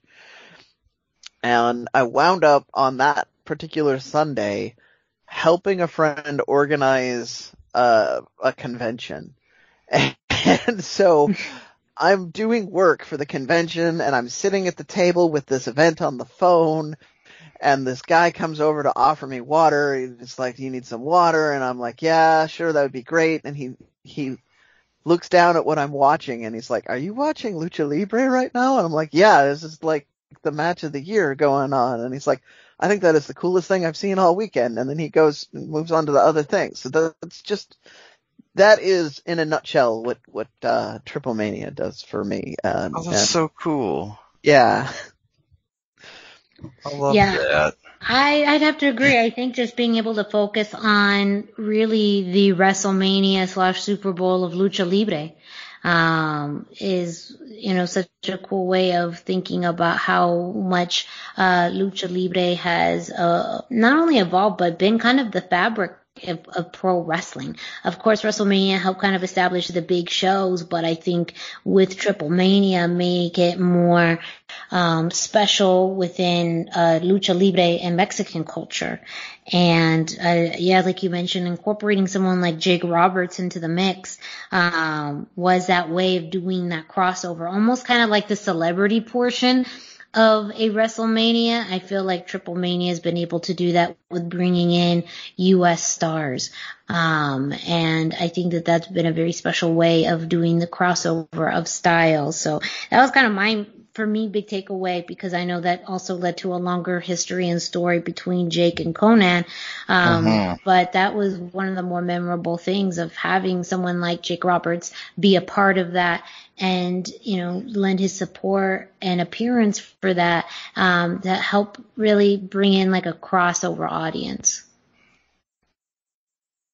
Yeah, it really did. I mean, that was kind of when it became a big deal in America too. It was around the time of Triple Mania. And it's important, just like WrestleMania, its importance in both the financial status of the company and the perceived social status, just how many eyes were on it. It can't be understated. Like, this was a huge deal at the time, and nothing was ever the same. That's what allowed them to become a competitor, really, in Lucha Libre. And so it's just incredible how, we're still feeling the ripples to this day of the first Triple Mania. And so it's incredible. Yeah. And I think it's an exciting and important event to look back on. Well, that was This Week in Lucha Libre History. Again, something different where we focus on just one event this week. But again, you can find this day in Lucha Libre on luchacentral.com. And of course, Match of the Days on luchacentral.com. But I'm not going to tell you all of that. Brendan, why don't you tell our listeners about what they could find on luchacentral.com? If you're here and you're listening to the sound of my voice telling you about what's on luchacentral.com and you haven't been there, good gosh, you really need to do it right now.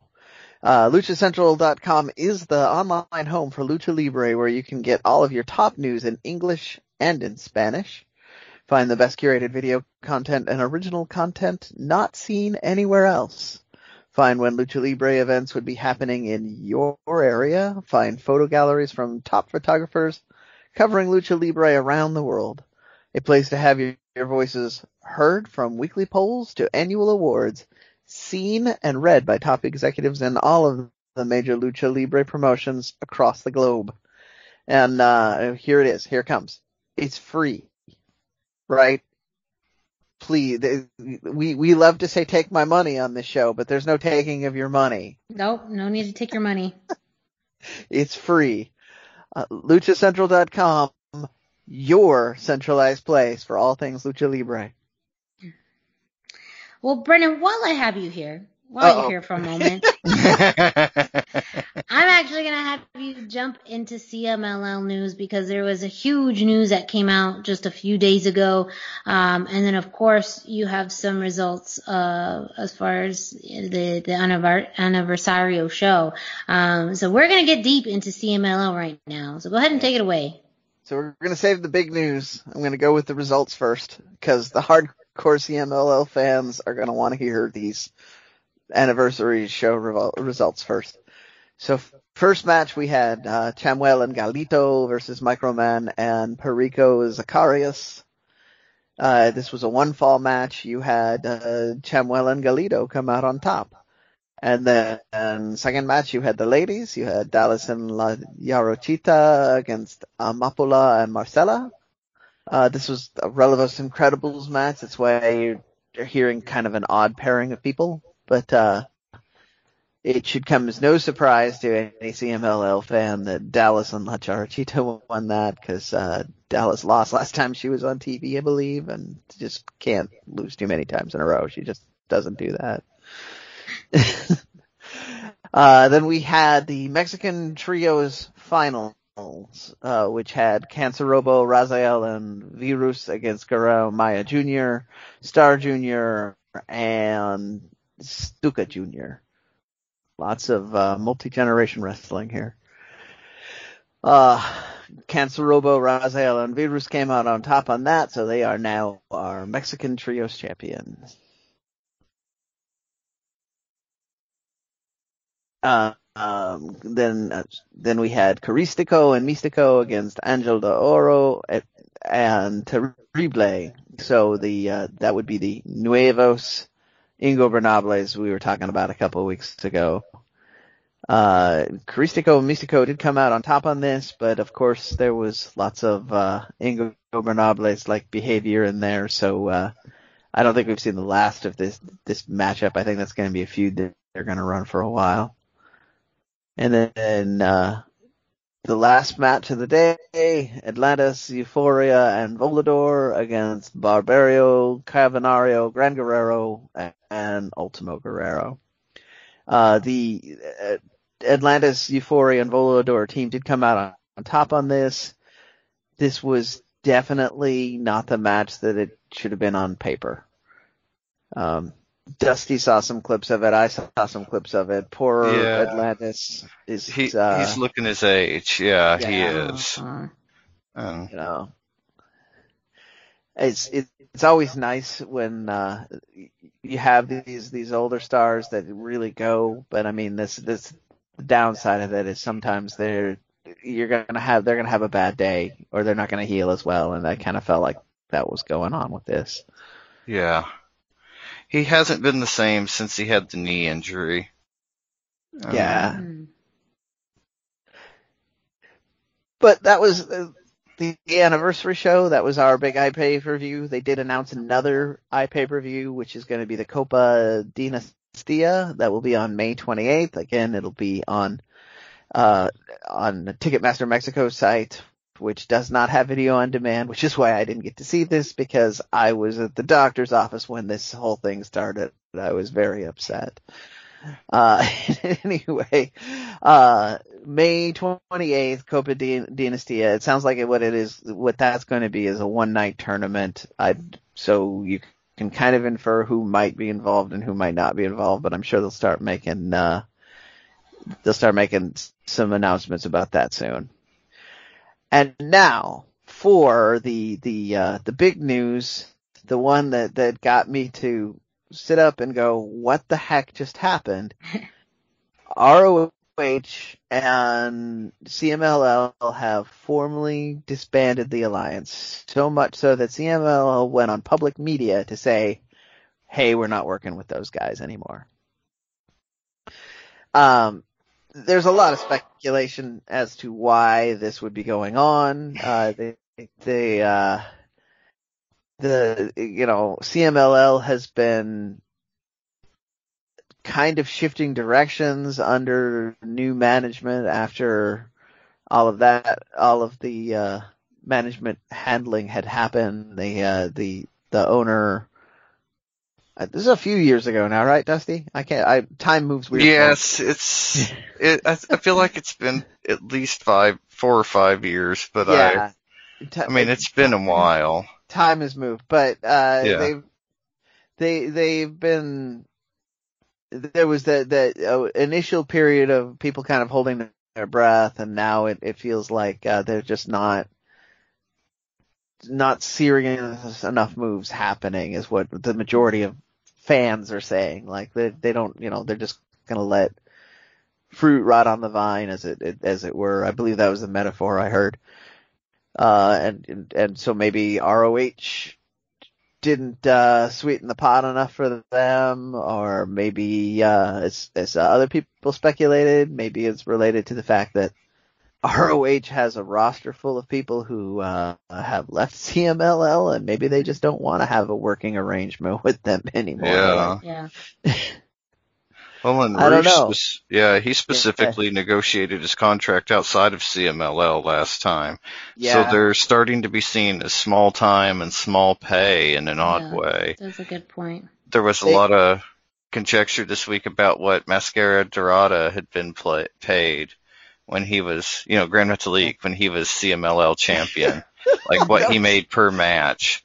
And it was pretty eye-opening. From a very bizarre perspective, too, because that was mostly about Kenny Omega having 4 belts.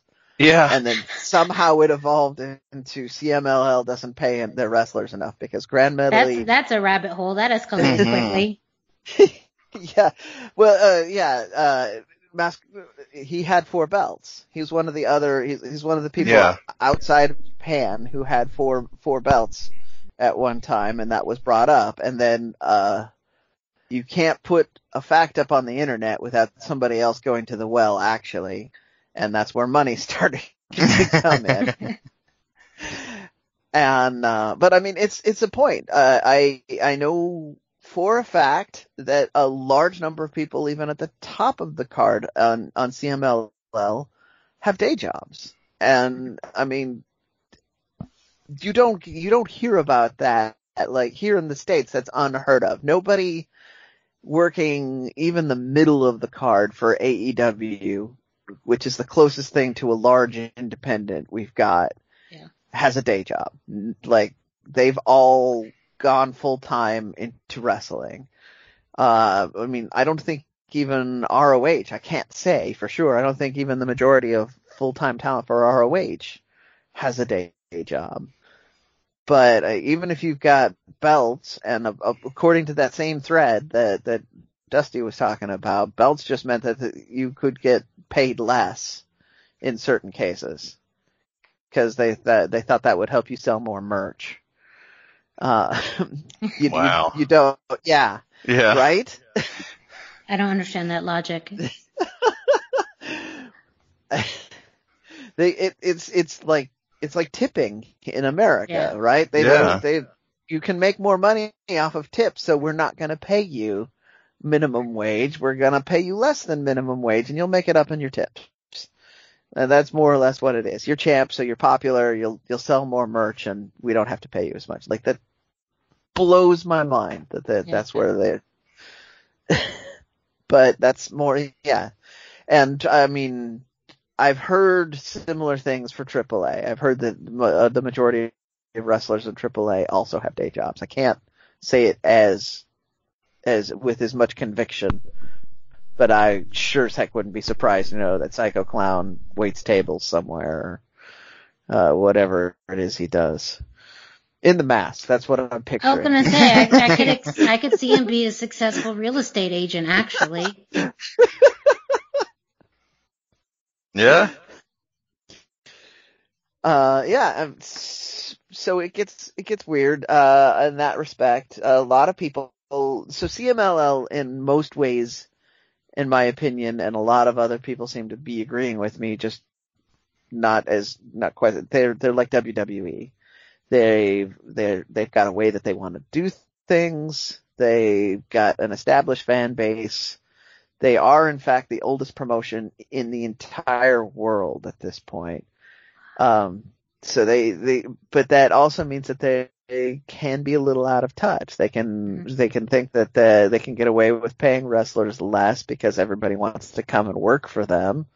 They can think that by doing classic Lucha Libre matches, which, I mean, fans like me genuinely appreciate, but there's fewer and fewer of us in the world, that they can just continue doing what they've always done and not have to worry about it, and that seems to be the case.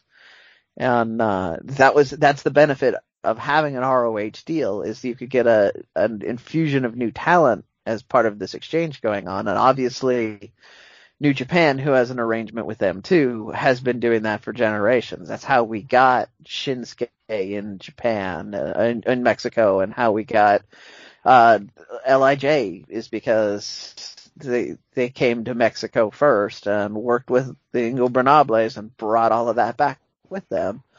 And that brings up another question, like, is the ROH deal was largely to keep New Japan happy. Like, New Japan was like, you guys should be friends. You should hang out more. And so what's going to happen with that, especially since New Japan seems to be perfectly fine working with AEW and ROH. They could easily just start working with them to start poaching luchadors that are already working in the United States and have one less obstacle of getting them out of Mexico. So,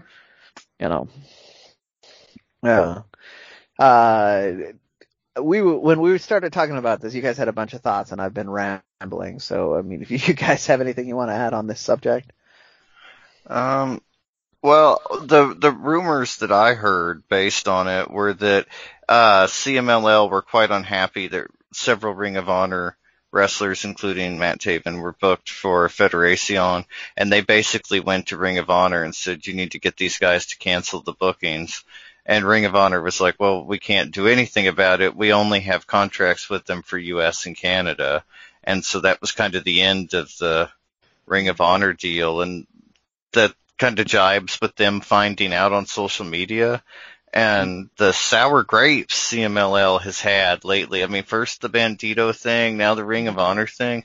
It just makes them look like they're cutting off their nose to spite their face. And it feels weird. Well, I mean, which has unfortunately always been kind of the vibe I get. Like they will make very ugly moves just to spite somebody else, because I will point out the first Expo Lucha here in the United States had a huge lineup of stars from CMLL when they first started announcing it, which is what got me to buy a ticket, because I knew AAA guys and indie guys, I could eventually see them. They would come to a super indie show and I would see them. But the chances of me getting to see somebody who only works out of Arena Mexico and Arena Guadalajara and a couple, I wasn't going to see those guys. So I was super excited. They announced, after they did that wave, they announced the first person from AAA, Psycho Clown. And then the day after that, they slowly, the CMLL people slowly announced that they were withdrawing from being at Expo Lucha. And I mean, Kevin has his story on why it happened. The internet has their theories on it, but it seems like it's largely, we don't like those guys. We don't want our guys to be around those guys, so we're just going to tell them they can't do this show. And that's been the face of CMLL's like publicity to me this whole time. Like they don't ever seem to do a move to make everybody look good. They do a move to yeah, just even the announcement that the partnership has ended. That's something that I don't think a lot of people would have guessed that they would have done, or is this thing that you announced so publicly. I think for two kind of people forgot about it, so you could have easily just kind of let it sit, and then if it were to be brought up, mention it maybe in a press conference or some other type of documentation. But they went out of their way to specifically, out of nowhere, seemingly, inform, the public that this partnership was no longer happening. So even just the way that they announced this seems like an alignment with what you guys are saying as far as maybe some of the actions that they take and how unhappy they've been, or just almost a little bit of the pettiness. Yeah, no, it gave me bad breakup vibes. Yeah. Yeah. I can't, I'm not hanging out with her anymore. I don't. Who? I don't know her. Yeah. It does have that feel, though. Yeah. So, well, stay tuned to this show. Stay tuned to LuchaCentral.com for more information regarding what this means for CMLL in the future, what it means for Ring of Honor. We'll get into some Ring of Honor news a little bit later on, but huge developments for CMLL as far as this partnership no longer being in existence, no longer happening. But we will see what it means next.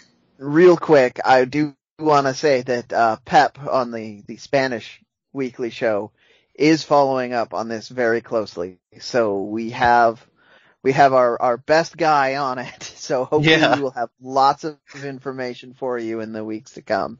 But this is all still really fresh right now. So. Yes. Well, we are going to change gears. Dusty's going to give us some AAA news. Yeah, just some quick information.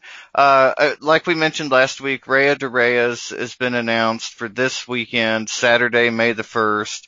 It's in an unknown location, unknown state, so it's, an empty arena show, just like we're kind of used to. But unless you're in Mexico, it's going to be very difficult to watch this. We chatted amongst ourselves in the Lucha Central group about it, and the consensus is that it's just going to be too difficult to track it down to do a live stream or anything. And so, difficult show. Hopefully we'll get to see it sooner rather than later. The card has 5 matches. First up, we have Dinastia versus Toxin, Aramis, Latigo, and Ariz. Second, we have Octagon Jr. versus Taurus and a mystery competitor in a triple threat for the vacant AAA Latin American title. Our third match of the card is Fabi Apache, Lady Shani, Flamer, Cheek Tormenta, Lady Maravilla, and a mystery competitor for the Reina de Reinas vacant title. And then our Rey de Reyes match is Laredo Kid, Tejano, Murder Clown, Aerostar, Drago, Abismo Negro Jr., Io del Vikingo, and Miss Disease Jr. And our final match is Pagano and Psycho Clown versus Chessman and a mystery competitor. It's a really stacked card. It's exciting. I hope we get the chance to see it. If you look around, you may be able to find it this weekend. Who knows? I'm hopeful, but I'm not presumptive. And then also in AAA news, we had Daga dropping his belt. He announced on Saturday that he was dropping the Latin American Championship due to both travel issues and because he felt there was no one for him to defend it against. But earlier in the pandemic, he was living in Tijuana. He appeared at Triple Mania. He was there, but he hasn't been seen since then. He and Tessa may be living on this side of the border now. There's kind of some rumors, that she might be joining a wrestling company, so who knows where they're at. There's been no real word on if this is the end of the line with AAA for Daga or just the end of him being champion. But it'll be interesting to see what happens and see where this goes, especially with Federacion now forming. Daga was a member of La Rebellion originally, so it wouldn't be out of line to see him kind of go do his thing with Federacion too. It's just, a lot of possibilities out there and a lot of unknowns in Mexico at the moment, and AAA is not immune from that, so it will be exciting to see what comes of this. Yeah, hopefully one of us will be able to catch the show this weekend, so, if you're really excited to see it, just reach out to us on the socials, which will drop later, and if we've got it, we'll cue you in on the down low. We're not gonna put this on blast because it'll get taken down right away. Yeah. Exactly. But I'm sure information will be available as far as match results will be available on luchacentral.com. Yeah, I'm fairly confident that Pep will just be magically there somehow. Yes. So. Well, we talked about Ring of Honor earlier this week, Brendan. We do have a brief update on Ring of Honor this weekend and Ring of Honor in particular.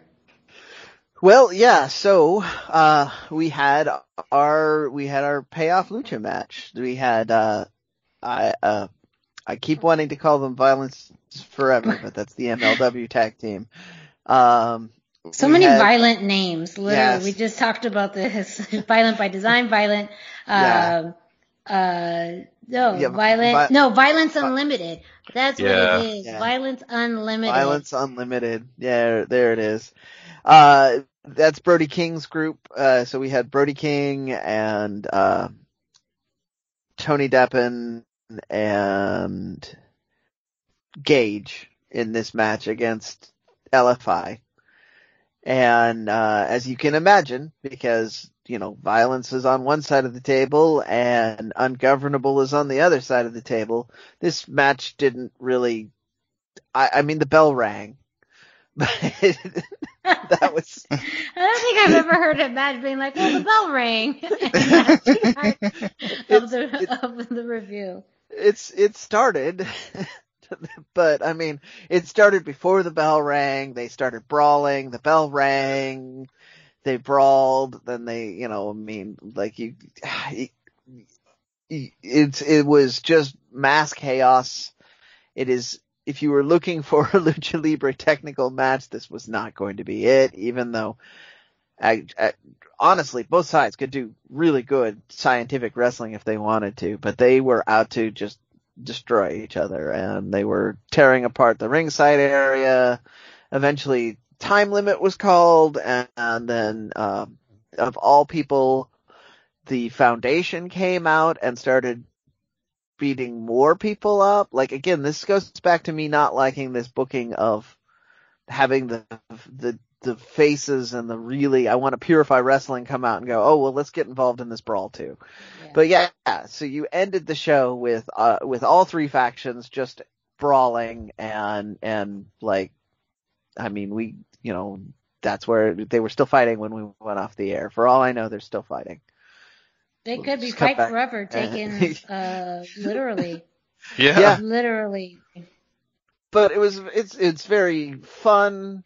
It's forwarding that they're doing this brawl, which is going to be 3 ways now, and the Foundation is going to have there's going to be a very interesting storyline, in my opinion, of where are they going to draw the line of what is too far, and then of course LFI is probably not going to have any qualms about that line, so good times. So yeah, that was our episode this week. That was our main event. Then on Wednesday, as we talked about last week, they started the Women of Honor show, and there were a lot of I believe it was all Texas women. Yeah, I was going to say that's something that Maria Kanellis, when she was doing press for Women Division Wednesday, mentioned that they're utilizing a lot of wrestlers from Texas. So that is a hub right now for not only wrestling but women's wrestling, because we've seen Texas wrestlers in AEW, in NWA. So it's a good time if you are a female wrestler and you're, looking for a hub. It seems like Texas seems to be, the next hub in wrestling. Well, yeah, and specifically what I was getting at is these 3 of the 4 of them have been mainstays at Mission Pro. So I think they were all 4 from Texas, but 3 of the 4, Laney Luck and Roxy, have all they've been doing Mission Pro Wrestling. They are either being directly trained by Thunder Rosa or they work with Thunder Rosa, so they are all lucha trained. Yeah. It was a tag team match, 2-on-2. Max the Impaler being the odd woman out. She did not wrestle very lucha at all. But with a name like Max the Impaler, you kind of don't expect that. You get the gist, yes. Yeah. So, but it was great to see, the show back. Great to see, just the debut and really being able to showcase, some independent talent that, again, for some people they're familiar with, for others not. So I think it was a good start to, this new chapter in the Ring of Honor Women's Division. Yeah, it's a fun match for sure. It's only 15 minutes because tag team matches in ROH are only 15 minutes, so it's an easy thing to sneak in, like, in between video games or whatever it is you guys are doing in lockdown these days. So totally go check out that match. But yeah, we're going to have more of LFI in the upcoming weeks. So ROH is probably going to look really big on the lucha front in the very near future. So for the final segment of this week's show, we're going to be talking about Impact Wrestling. And we had the Rebellion pay-per-view this past Sunday where history was made. Before we get into the main event, a few notes. We had a triple threat match for the X Division Championship. TJP versus Josh Alexander versus champion Ace Austin. This match itself, again, classic, but really, really good way to start this pay-per-view as far as the X Division. A very interesting win for some people who may think about this. But Josh Alexander won the match, by ankle lock, and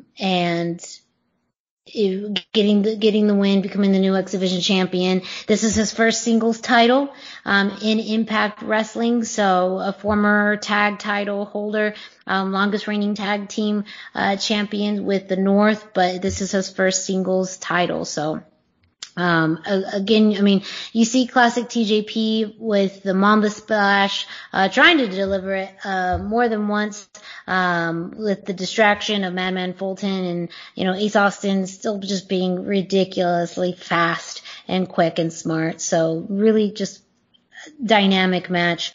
And I think it's a great way to crown a new champion. I'm a big fan of Josh Alexander and the work that he's been doing in his singles run, and I think he'll be a great X Division champion. We also had an 8-man tag team match, Violent by Design, versus James Storm, Eddie Edwards, Willie Mack, and Chris Sabin. The big note from this match was the debut of W. Morrissey, who took the place of Eric Young, formerly Big Cass of the WWE. And he looked great in this match. He was actually the person who earned the pin for his team. Unfortunately, Willie Mack was on the opposite end of a big-ass boot from Morrissey and took the pin. So that was where we got to see Willie Mack during the Rebellion pay-per-view. Not a whole lot, but, still being able to get featured on this big pay-per-view is great. And again, always a positive attitude. We did get to see him again a little bit during the title versus title match. He came out with Rich Swann in his corner. Kenny Omega came out with the Good Brothers and Don Callis. And this story was all about, that very big underdog with Rich Swann really doing his best to throw everything that he had at Kenny Omega. But Kenny had really still this cocky attitude throughout the entire match. Even though he got hit hard, I think that and we all knew how this match was going to end. But you could see in the way that he kind of tried to draw Rich towards him and kind of, play mind games with him, that Rich came out with everything that he had. But it was towards the middle and the end of the match where you could see he was just exhausted. And with a series of V-triggers to the head and neck of Rich Swann, that just really was the final pieces of the puzzle for Kenny Omega, where he was able to land the one-winged angel for the win and become the Impact World Champion. So he is now, as mentioned earlier, the belt collector. He now has 4 belts between the AEW World Championship, the AAA Mega Campeon, and then the Impact World Championship, plus the TNA Heavyweight Championship. So he has lots of belts. And I think for most fans, we knew that this was what was going to happen. Not many people are surprised, but also I think not very many people there's a mix of people who are happy for Kenny, but aren't really thrilled for what this means for Impact Wrestling. We did have Impact this week on Access TV, where, Impact Management came out, Scott D'Amore, really saying a few interesting points. One was that there was no rematch clause between Rich Swann and Kenny Omega. So Rich Swann was not granted, at this point, has not been granted a rematch for the Impact Championship. Also, that they are going to be doing a number one contenders match, and they are having it a 6-way number one contenders match that's going to be held at Under Siege. And over the next few weeks, we are going to see the qualifier matches to determine who's going to be part of that 6-way match. And so we are looking for pretty much, it seems like you're going to have this number one contenders match, and then whoever wins that will be the one facing Kenny Omega for the Impact World Championship. And so we're going to see that over the next few weeks. One of those matches that have already happened this week was Chris Bay versus Jake something, in which Chris Bay won, and so he's already included in the match. And then the other thing too about this week was that Scott D'Amore was teasing that if Kenny Omega did not show up on this week's Impact, he was going to get stripped of the Impact World Championship, which left people, including myself, to believe that's how they're going to take the title off Kenny. But no, he showed up at the very end and attacking Eddie Edwards and Sami Callihan. That led to Finjuice coming out because the Good Brothers were on Kenny's side. So for Under Siege, we are going to get Kenny Omega and the Good Brothers versus Eddie Edwards and Finjuice. That has already been established. Another big moment, an announcement that came from this week's show is that El Phantasmo is going to be making his debut next week on Impact. So Impact's partnership with New Japan seems to be going very strong. Yeah. On the other hand, as far as what we're at with AEW, I think there was still this hope that, you know, through the build-up and even when Kenny winning the belt, we were going to see a lot more crossover. But we haven't. And it seems like the winner of this Forbidden Door series has been New Japan, because not only is New Japan having some airtime on Impact, they're getting some airtime on AEW as well, because it was announced that there is going to be a New Japan match on AEW, and they openly talk about New Japan on AEW television, but Impact barely gets a mention. So it still really bothers me knowing what I know, knowing that this was going to be the outcome either way. It seems like it really is more of a one-way partnership where it is about Impact building the stories, Impact having all of this time, and that really the only benefit they're getting from this is Kenny coming to Impact, but it's not reciprocated. Not in the least. I'm just curious real quick, your guys' thoughts on that now that we officially have Kenny Omega as, you know, the Impact champion, and he's on his way to collecting all the belts. Because I think this also has implications for the AAA Mega Campeon. I mean, we just saw it right now. Like, Daga just vacated his championship. The Reina de la Reina's championship is now up for grabs. You would think that someone who is barely defending, you're going to have a big AAA show, and really Kenny Omega is only going to be defending the Mega Campeon once a year? Is that fair? Well, I mean, you do have to keep in mind that it is a lot harder to get to and from Mexico right now. So, right.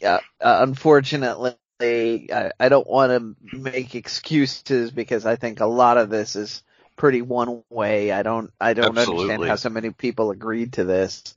The big silver lining here is they did get an incredible buy rate on their pay-per-view, and they are getting increased numbers and viewership, so they are benefiting, but it's not as much as it could be if they were to have. I mean, we talked about this at the beginning of this arrangement. Like, Private Party looks like an Impact tag team. So why not have them going over there more? Why not have a little more of an arrangement? I mentioned off the air that the rumors are that this is all, there's a lot of very explicit stuff in black and white somewhere that says what they can and can't do.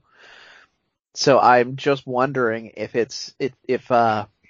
for some reason their hands are tied and that's why they're not doing it. That's the only sensible reason I can think of, but I mean, we're talking about wrestling, so sensible isn't always there. Sorry. Yeah. I don't know. I just feel like they seem to value the partnership with New Japan more than Impact, maybe, that they feel like there's more of a return on investment and they're able to do it. I'm not sure. I don't know why they wouldn't be able to have, and maybe it is a television thing, but I don't know. My gut is just saying how much could it be where, it is a network thing. I don't know. Yeah. So, on numbers speaking, New Japan brings more new eyes to AEW than Impact does. Mm-hmm. Because New Japan brings Japanese viewers who don't have access to American cable television. So they may bring that may bring viewers to them that they won't be getting otherwise. AEW is competing with Impact in a lot of ways for wrestling viewership. So they're not necessarily going to get a lot of new eyes by having AEW fans. Yeah, and like I said, New Japan is the winner in all this because they're getting airtime on 2 different U.S. products. Yep. And they have their own U.S. show. So they're, which falls right into what their branding was going to be before the pandemic happened. They wanted to come to North America in a big way and make a strong showing. And here they are. Yeah. Yeah, I'm cautiously optimistic of what this means. It's still a very confusing partnership, I think. That's just what it is. Like, it's not even a partnership, it's a business relationship. And as much as AEW has strove to be, we'll work with anyone. Well, define work. Define what that means. Because, like we see, the fact that the way that they treat their partnership with New Japan seemingly very different than what they do with Impact. That's there. It seems like they intentionally did not want to put in as much effort to promote Rebellion. And also Impact's now championship is with Kenny Omega. Will be hopefully that he can continue to work. And Impact is different where they do pre-record their shows. So they've already done, several weeks of TV tapings, whereas he could still be fresh on, AEW television. But, how sustainable is that? And really too, think about who's going to end up. The good news is whoever pins Kenny Omega for the Impact World Championship is going to be a made man. However, when that happens, it could be something as simple as a month from now, or it's still Kenny's getting another belt because if New Japan's coming into the mix, maybe he has an opportunity to get a New Japan belt, and maybe when he reaches Thanos level, then that's when, the story comes to its conclusion. I don't know. But as a fan of Impact, I'm still worried that their world championship is not with someone who's on their roster and could easily disappear from them for a while he's busy doing AEW things. Yeah, I think it's good that they did we'll strip him of the title thing right off the bat, because that leaves that door open for that to happen at any time. So it's not going to come out of nowhere if they decide that's what they need to do to get that championship back. Yeah. But still not a way that you want, just because then he doesn't put anybody over. Nope. Yeah, it's true. Which is the worst case for them. But I mean, it's still better than not having your championship defended for an entire year because he's too busy doing other things. So who knows? Hopefully it doesn't come to that. Well, ladies and gentlemen, we've reached the end of another edition of the Lucha Central Weekly Podcast. Thank you so much for listening to us.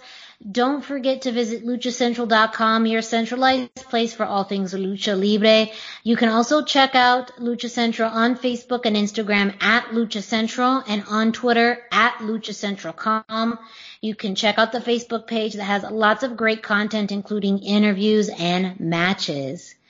While you're at it, go ahead and follow us on social media. Dusty, can you let our listeners know where they can find you? Yeah, absolutely. I am on Instagram at Dusty Murphy, and I am on Facebook at facebook.com/Dusty Murphy. And Brendan, where can our listeners find you? I am 321, the numbers 321, T-shirt guy. T-shirt guy is all spelled out. So 321 T-shirt guy. I am on Instagram. I even logged in today. I am on Facebook and I am all over the Twitters. And me, Miranda Morales, you can find me at the hashtag Miranda, hashtag spelled out, on Facebook and Instagram, no Twitter. Don't forget that if you are an independent wrestler or an independent promotion, feel free to reach out to us with any videos or content, and maybe you can be featured on a future Indie Roundup segment. And while you're at it, if you're listening to us on some of your favorite streaming platforms like Spotify, Podbay, iTunes, Google Play, you can subscribe, rate, and review. So you can subscribe and get notifications every time a new episode drops. You can leave us a 5-star rating, and you can give us a review. Let us know your thoughts. Let us know things about the show you like, that you don't like, feedback, but also your thoughts on, do you agree with us? Do you not agree with us? What's happening? What are your thoughts? We want to know. So go ahead and tell us through our social medias or leaving us a review on any of your favorite podcast streaming platforms. For Dusty Murphy and Brendan Barr, I'm Miranda Morales. Thank you so much for joining us, and we will be back next week.